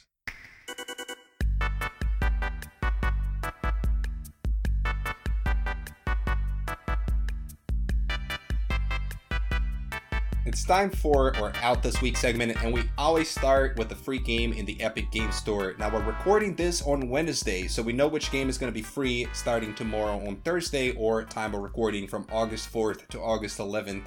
Is a game called Unrailed. It is a co-op multiplayer game where you have to work together with your friends to build a train track across endless procedurally generated worlds, master random encounters with its inhabitants, upgrade your train, and keep it from derailing. So we got like a voxel type, like Minecraft-like art style here, but you're seeing it from up above, as opposed to the closer third-person view and stuff. I don't know. It looks kind of weird, interesting. You might want to go and check it out. It is free, so go and claim it. And unfortunately, we don't know what game will be free next week, so just go and check out the Epic Game Store so you can see that since the podcast returns 2 weeks from now. Now, on the Game Pass side, we got a lot of new things coming to during the month of August. Let's see what we got here. Cooking Simulator is coming to Cloud Console and PC. Ghost Recon Wildlands is coming to Cloud Console and PC. Just like 2 Point Campus and Turbo Golf Racing. Then on PC only, we got Expeditions Rome, Offworld Trading Company, and Shenzhen 1-0, I think. So yeah, not a lot. I think the bigger game here is Ghost Recon Wildlands. I think I heard good things about 2 Point Campus as well. Now let's check out what's leaving in August. On August 15th specifically, we're going to have Boyfriend Dungeon, Curse of the Dead Gods, Library of Ruina, Starmancer, and Trang Sim World 2 leaving Xbox Game Pass. Kind of feels like an average-ish month. Not a lot super exciting coming in, but not a lot super exciting leaving either. Now we got the announcement of the PS Plus games that are free in the month of August. They should be free right now already if you have any tier of PlayStation Plus. And those games are Tony Hawk's Pro Skater 1+2, That is, of course, the remaster of the original Tony Hawk's Pro Skater games on PS5 and PS4. You got Yakuza Like a Dragon on PS5 and PS4, and then Little Nightmares on PS4 only. This might be the best PlayStation Plus games to ever PS Plus. I wouldn't say ever, because we've had some really good months, like in like early in the PS4 era, but it's up there. It is definitely a great month. I would say like all three of them individually would be a headliner. Like, you know how to be like, I could just as easily say, oh, in a weak month, Little Nightmares is the headliner for this month, right? Like all of these are basically. Yeah, sure. Yakuza Like a Dragon was the headliner for like Game Pass for like a long ass time, right? When before it eventually left Game Pass. But I'm just thinking like, damn, like why is everything quality? Like this is how I want it to be every month. Granted, this is more like a special month since you don't get this kind of quality. But I'm just saying, like, goddamn, yeah. Yeah, absolutely. And in fact, they've announced that all Yakuza games are going to be coming to the PlayStation Plus game catalog. The one for the extra and premium subscribers. So that will include Yakuza 6, Yakuza 2, 3, the first one, 0. And of course, it starts with Like a Dragon and the Kazuma Kiryu saga. So over time, we're going to see all these other games be released in there as well. They just don't have dates yet, but they're already announcing that. Now let's go with the games with gold for the month of August. That is usually not as exciting, and that seems to be the case here again. A game called Kaliko will be available for the entire month. Then Scourgebringer will be available from August 16th to September 15th. Saints Row 2 will be available for the first half of the month. And then Monaco, What's Yours is Mine is available for the second half of the month. Saints Row 2, I guess, is the known game here. I don't really know any of these other ones. Yeah, Saints Row 2 seems like the headliner of games with gold. We even talked about like on COGS like about special editions, and that one came up. So yeah, just throwing that out there. Cool. There on the Switch side, there is an interesting sale going on right now until August 7th. It's called the multiplayer sale on the Switch eShop. So there's a bunch of deals here. Let's see, Super Mario Party is 20% off. Clubhouse Games, a game that Lewis stands for. It's just $27.99 right now, and you can get Scott Pilgrim vs. the World for $5. I'm gonna get that. Yeah, Monster Hunter Rise, which is very well rated, is also half off. Crash Team Racing is half off. Just Dance is less than half off. The Tony Hawk game we just talked about is also half off. So plenty of games in the sale. Anything else you want to highlight, Lewis? No, everything looks cool though. I see Spiritfarer for like $10, by the way. Nice. That's also on Game Pass, but definitely worth it, the $10 if you want to get it on the Switch. On some little stories here, Rick and Morty and LeBron James are the next fighters to join Multiverse's roster during the game's first season, which begins on August 9th. For those that so you're gonna see. For those that don't know, the side tournament for Multiverses is going to be at EVO, and the official rule set has LeBron James and Iron Giant banned because they were not part of the original lineup during the first beta. Mm-hmm. And so therefore they have the least amount of time out there in the wild. So therefore like the meta needs to be focused on the older characters that people had more time to practice with. So yeah. Interesting. In another note, Nintendo has added Kirby's Avalanche, Fighters History, and Diva Story 6 Imperio of Nersarcha to the NSO service. So these are NES and Super Nintendo games that have been added to their respective apps. And then we got a little story here for the Mario Kart 8 Deluxe next wave of DLC. This one is actually going to include a brand new track.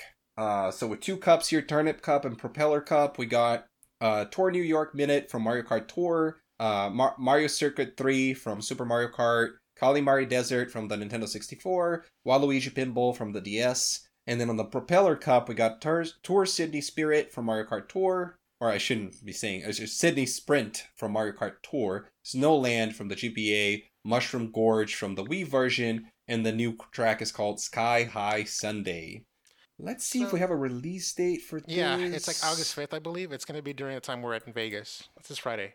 Yes. So what's kind of interesting about this is, so basically every time they've been putting out tracks and stuff like that, it's always been like, legacy tracks, nothing new. This is the first time we're actually getting new. Nintendo never outright promised or didn't promise that there wasn't going to be new tracks, but what's kind of interesting is the ongoing theory is that they're just porting Mario Kart Tour tracks to Mario Kart 8 Deluxe. And if you looked at the little bottom right hand corner for the trailer for this these new courses, they said that Sky High Canyon is going to be in Mario Kart Tour at a later date. or Sky High Sunday. Yeah, sorry, Sky High Sunday is gonna be on Mario Kart Tour at a later date. It's gonna happen. So it's basically like sort of like getting two for the price of one kind of thing, like development wise. Interesting. Yeah. So the theory has not been Interesting. debunked yet. So, Okay. but also just I saw a meme that somebody said. I don't know if you remember watched like the very very first Toy Story where Andy like threw away Woody and like he's like I'm done playing with you and he goes to Buzz Lightyear. That meme happened where they superimposed the Mario Kart 8 track. What was it called? Sweet Sweet Canyon. It looks just, it's basically another candy ass course, right? So Sweet Sweet Yeah. Canyon is now being like dismissed for Sky High Sunday. They're both like, Yeah, I was yeah. gonna say that I saw the trailer for that track or whatever, and I was like, wait, is that a new track? That looks like a track that we already Yeah, had. 'Cause exactly. to me, I just Yes. in my head, it just felt like the one we already had. You know, Um, there's a Wreck-It Ralph, and like there's that one girl, Penelope, I forgot her name. And Yes. she has like a kart racer, and it's all candy themed. So now we have two candy ass Yes. themed courses in Mario Kart 8 Deluxe. Dude, you know what's funny? We're already going too long, but when I went to game development school, we had these projects that we did like at the end, like our final projects are like a little game that you make that usually something you can play in like 10 minutes or whatever. It's not like a full-fledged game. It's more like a demo, if anything. And there was a student project before that movie Wreck-It Ralph ever came out, which was very much that game. Like coincidentally, it was a kart racer that was candy themed. That some students made. So it was so interesting when I saw that in the movie, and I was like, what the hell? Like, I know that game. Like, there's a real game. But anyway, going on to the new releases here for the next 2 weeks being covered today, is starting with Recipe for Disaster coming to PC on August 5th. Then 2 Point Campus comes to PS5, Xbox Series, PS4, Xbox One, Switch, and PC on August 9th. Lost in Play comes to the Switch and the PC on August 10th. And then Cult of the Lamb, which is our first highlight, comes to PS5, Xbox Series, PS4, Switch, and PC on August 11th. Cult of the Lamb casts players in the role of a possessed lamb saved from annihilation by an ominous stranger who must repay their debt by building a loyal following in his name. Start your own cult in a land of false prophets, venturing out into diverse and mysterious regions to build a loyal community of woodland worshippers and spread your word to become the one true cult. We saw some trailers for this in some of the, Summer of Gaming showcases, and it actually looked pretty dope. Mm-hmm. Also on August 11th, we got Rumbleverse coming to PS5, Xbox Series, PS4, Xbox One, and PC. And then on August 12th, Marvel Spider-Man hits the PC. Then on Blossom Tales 2, The Minotaur Prince comes to Switch and PC on August 16th. Same day as Roller Drum, which comes to PS5, PS4, and PC. 2 days later, on August 18th, we got mini games coming out, including Curse to Golf on PS5, Xbox Series, PS4, Xbox One, Switch, and PC. RPG Time, The Legend of Wright coming to the Switch. Thymesia coming to PS5, Xbox Series, and PC.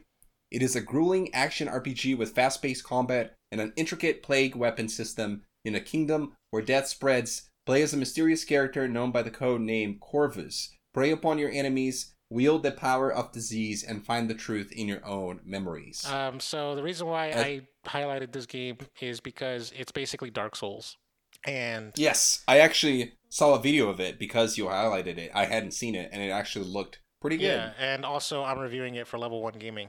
So I Oh, have cool. the review. I'm going to go ahead and just say it here publicly since I'm basically allowed to say it. The review is going to come out, I believe, on Tuesday, August 16th, so 2 days before the game comes out. You'll see my review on the website and on the YouTube channel. So, yeah. Cool. Looking forward to that. And then finally, our final release, also on August 18th, We Are OFK comes to PS5, PS4, Switch, and PC. From indie pop band OFK, We Are OFK is the story of how 4 friends came together to release their debut music without throwing their phones at walls in frustration. From making out the band series, an interactive EP about dreaming, dating, and paying rent in Los Angeles. We saw this on so many. That sounds fun. We saw this on so many. What do you call it? Those E3 showcases, those digital presentations. Yeah. Yeah, I vaguely remember it. So there you go. Cool. It looks interesting, like an experiment. But yeah, definitely pick of the week for me is gonna be Cult of the Lamb for week 1, and then Thymesia for week 2. So yeah. Same for me. All right, Louis, let's move on to the next one. All right. It is the Ready Press Play list of best games of all times. We're counting down the best games ever, video games. And yeah, we got 26 strong. I'm not going to read the list, probably read it at the end. And it's my turn to bring something to the list. And I'm going to be a lazy bitch because I have put no thought into this, to tell you the truth. Like, I completely forgot it was my turn until we just was about to start recording. So I'm gonna make it up here on the spot, and it's just basically like my comfort pick, my back pocket pick. You know, the pick that I almost did. Like we debated it, right? And it didn't make the cut because we put something else. And now we're gonna do it. We're gonna do it again. We're gonna do it here. We're putting two games of the same franchise, and it's gonna be a hell, right? Let's do Breath of the Wild. Oh man. Okay. All right. Talk about it while I write. Okay. So Breath of the Wild is definitely one of those, like, it's like the launch title for the Switch, the sunset goodbye game for the Wii U, right? It was open world design made by Nintendo, basically, and they basically like knock it out of the park on the first try. Like, they completely shat on everyone. They shat on everyone doing it, and it made like overshadowed like Horizon Zero Dawn. So yeah, like that's just kind of like. That's kind of like sort of like the TLDR version of it. Like, people still speedrun it, people still play it, like, and people are just still discovering shit. People are, trying to exploit it from a physics standpoint. There's like the game doesn't stop you. Like, you can climb anything, you can go anywhere, and it's definitely like a reinvigoration of the series, right? But it definitely, like, when you talk about like GTA earlier, it's like there's something at the core that you lose, and I think it was a net positive, right? But like real true Zelda fans kind of like yearn for something. So I think they're almost there. Like, I would like to see the sequel to Breath of the Wild, like, keep what was so good, but also just sort of bring some Ocarina of Time flavor to it. Some story, some cutscenes, some linearity, I guess, if you will. The whole point is that it's hard to do that. How do you balance game design? Because you can go anywhere, so you can't predict where someone will go. Like, different players will never experience certain things. Some went north, some went south, others went west. Like, that's kind of like, kind of a roll of the dice. So you have to like balance your boss fights, because you can't count on a player being at this boss fight and being stronger or being this strong. So I don't know. Like, it's sort of like, I feel like a little all over the place, but either way, just game is really fun. The game is cool. I've seen some cool videos where somebody like, does like the exploding and like levitating and some flips and shit like that. That's cool. I like seeing that stuff. Mm-hmm. All right. So here's the thing. It's funny you brought this in, because I was kind of planning on bringing this game into the list. And the reason I was going to do it as a strategy, just so that I could get my name on the top of the list a little bit more. So you kind of got me there. But at the same time, here's the thing about this game, right? Is that this game is one of those rare cases where I am not as high on the game as everybody else is. Oh, fuck. And we talked about this in the past. Okay. And what I mean by that is, like, I recognize everything the game did right. I recognize the way that it reinvigorated the franchise, like all the good things about it. Like, I get it. But while a lot of people would, undoubtedly put this game in like the top 5 of all time for them or whatever, I think that the cons for this game like significantly hindered my enjoyment of it. It is things like how aimless it feels at times, where you kind of get lost in the world and you get distracted easily. It's hard to like, yeah, like it distracts you, and it's kind of hard to like get back into the kind of the core story of it. I find that the linear, like if we separate this game and like kind of like the main quest versus like side quests, I just find that the main quest is not as interesting as it is in other Zelda games. Because so much of the focus is in the open world nature that I think they lost some of the elements of what like I liked about Zelda, such as like the complex dungeons and the story and the music and stuff like that. So a lot of people look at this as their favorite Zelda game, and I get it, because like I said, I see all the positives. It's just one of those things where, for me, I get too hung up when I played it. I got too hung up on the things that I loved about Zelda that weren't there, to where like I am more excited about what they're going to do with the second one and how they're going to be able to make it the best of both worlds. And that's kind of what I hope from it. But like I said, I almost like don't want to take room in this conversation because I know how much everybody loves this game. I put like I 200 know that hours this into is the game too. Yeah. Yeah, I know that for everybody, this is like one of their favorite games of all time. One of the games that they played the most off. Like, I am not going to argue with you over this game belonging on the list 100%. I'm not even going to argue with you with it being in the top 10. What about if I put it in the but top I just 3? don't. I don't know, man. I mean, I guess I'll allow it because, like I said, I just know that I'm the I just know that I'm the exception. Yeah. You know what I mean? Like I You're recognize that definitely I'm the the exception minority, with yeah, this game. for sure. Yeah. So I don't want to like drag it down too much. It's just like Yeah, I actually kind of know where I want to put it. Actually, I was just fucking with you at the top 3. I wasn't gonna put it in the top 3. I thought about it. Okay. I thought about it, but then I was like, nah. Like, I don't want to put it over Ocarina of Time because we chose Ocarina of Time first for a reason, right? So that's like the hard limit is like number 4. However, when I look at the top 5, Tetris and Street Fighter are like just so seminal, right? They're so culturally like significant. So Breath of the Wild being like more recent, it's kind of sort of for me like it kind of like takes it a step back. There hasn't been many Breath of the Wild's clones, in my opinion, that was originally predicting when the game first came out. So that being said, I want to fuck with you, and I'm gonna put it at number 6. I'll allow it. We've been recording for 2 hours. I don't have enough energy to argue with that. Just to put it over Mario Galaxy. But I'm just gonna. Yeah. I'm just gonna tell you something. You know, you're slowly pushing Smash Ultimate pretty down the I know. list. You know, And then now I just threw Fortnite out the top 10. By the way, damn. Yeah, we gotta do some fixes here. And in a few episodes, we'll have some opportunities to do some fixes. Yeah. But yeah, go ahead. Do you want to read the list, or do you want me to I'll do read it? the list. Number 1, Super Mario World. Number 2, The Last of Us. Number 3, Ocarina of Time. Number 4, Tetris. Number 5, Street Fighter 2.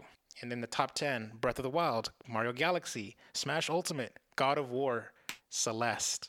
And then the top 20, we got Fortnite, Uncharted 2, Shovel Knight, Marvel Spider-Man, Horizon Zero Dawn, Journey, Portal, Inside, BioShock, and Heart Gold and Soul Silver, holding the line at top 20. And then, rounding out the list, number 21 through 27, we got Mario Kart 8 Deluxe, Rayman Legends, Metal Gear Solid, Fire Emblem Three Houses, Super Meat Boy, It Takes Two, and Mario Power Tennis. So yeah, strong list either way. Yeah, nice stuff. All right, Lewis, let's take this home. Take it home.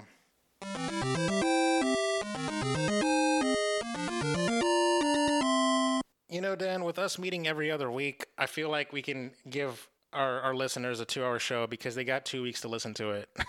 Or something. Yeah. That's true. All right. We could just cut it in half and then just release this 2 episodes. We're still Part equally 2. that way. Yeah, part 1, part 2. Yeah. Yeah. Oh, that'll be funny. Anyways, yeah. Before we leave, we always leave you guys with recommendations about what to watch, what to listen, whatever entertainment that we're into. I'm gonna say this: I recently watched Mean Girls on Netflix. It's out right now and it's trending. That movie still holds up. It's still hilarious. I was like laughing my ass off watching that movie on Netflix with my nephew and my brother. There's just so many funny ass jokes that are just timeless. Yeah, I watched it a few years ago and I had a good time. There was this joke, and I'm gonna spoil it. Is like where like Lindsay Lohan was trying to get like Amy Adams, or was it Amy Adams? I think that's that actress' name. She was trying to get her fat and stuff by eating these protein bars, and then she was saying that you just eat carbs because the bars burns the carbs. And so, she was like, her friends was like, "Hey, do you want to go get something to eat? Let's go to Taco Bell." And she's like, "Oh my God, you are so dumb. I'm on an all carb diet." And it was just hilarious. Like, I had to pause the movie just to laugh because I just thought that was so hilarious. It's so basic, but it works. Yeah, the part where she gets run over just gets me every God. time, because it's so unexpected. Random. It's like, Yeah. what the hell? Yeah, it's so random. Exactly.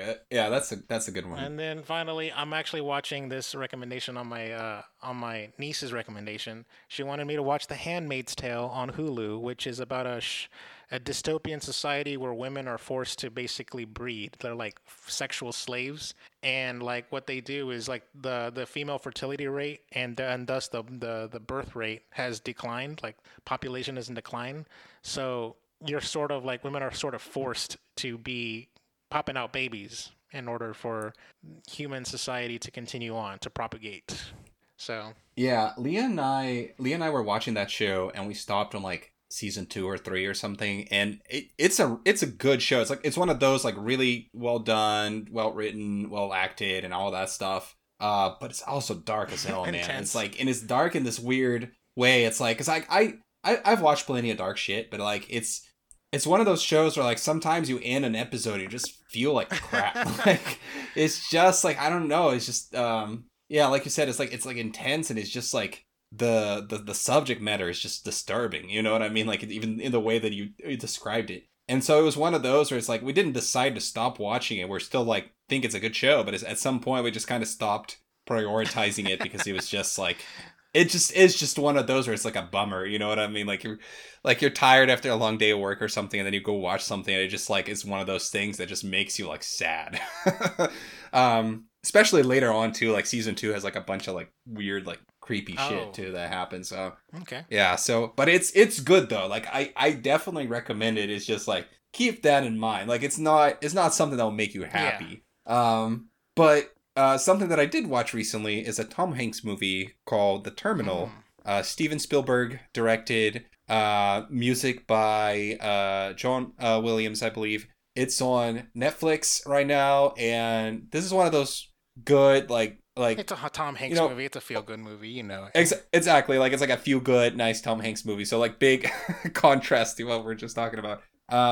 But yeah, it was enjoyable, and I recommend it. So very basic recommendation, but that's the it. real life true story that it was based on, which it is based on a real guy, by the way, that was living in a terminal. Totally like sad, like the real life counterpart, totally sad. So they managed to make a Steven Spielberg, Tom Hanksified version of that story. So you know, I guess Yeah. you know, when you fiction things up a bit, it just makes it goes down like more palatable, more clean, like more easy to go down. But yeah. Yeah, I didn't even know it was based on a real thing, to be honest. Because I think that they definitely took some liberties with it, because I think the country that it's like the foreigner is supposedly Doesn't exist in from, real it's like life. a made up. Yeah, it's a made up country in the movie. Yes. Yeah, but anyway, good movie nonetheless. Yes. All right, it's time to end. Thank you so much for joining us for another episode of Ready Press Play.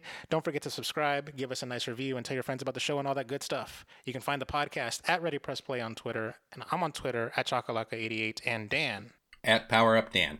All right, peace. See ya.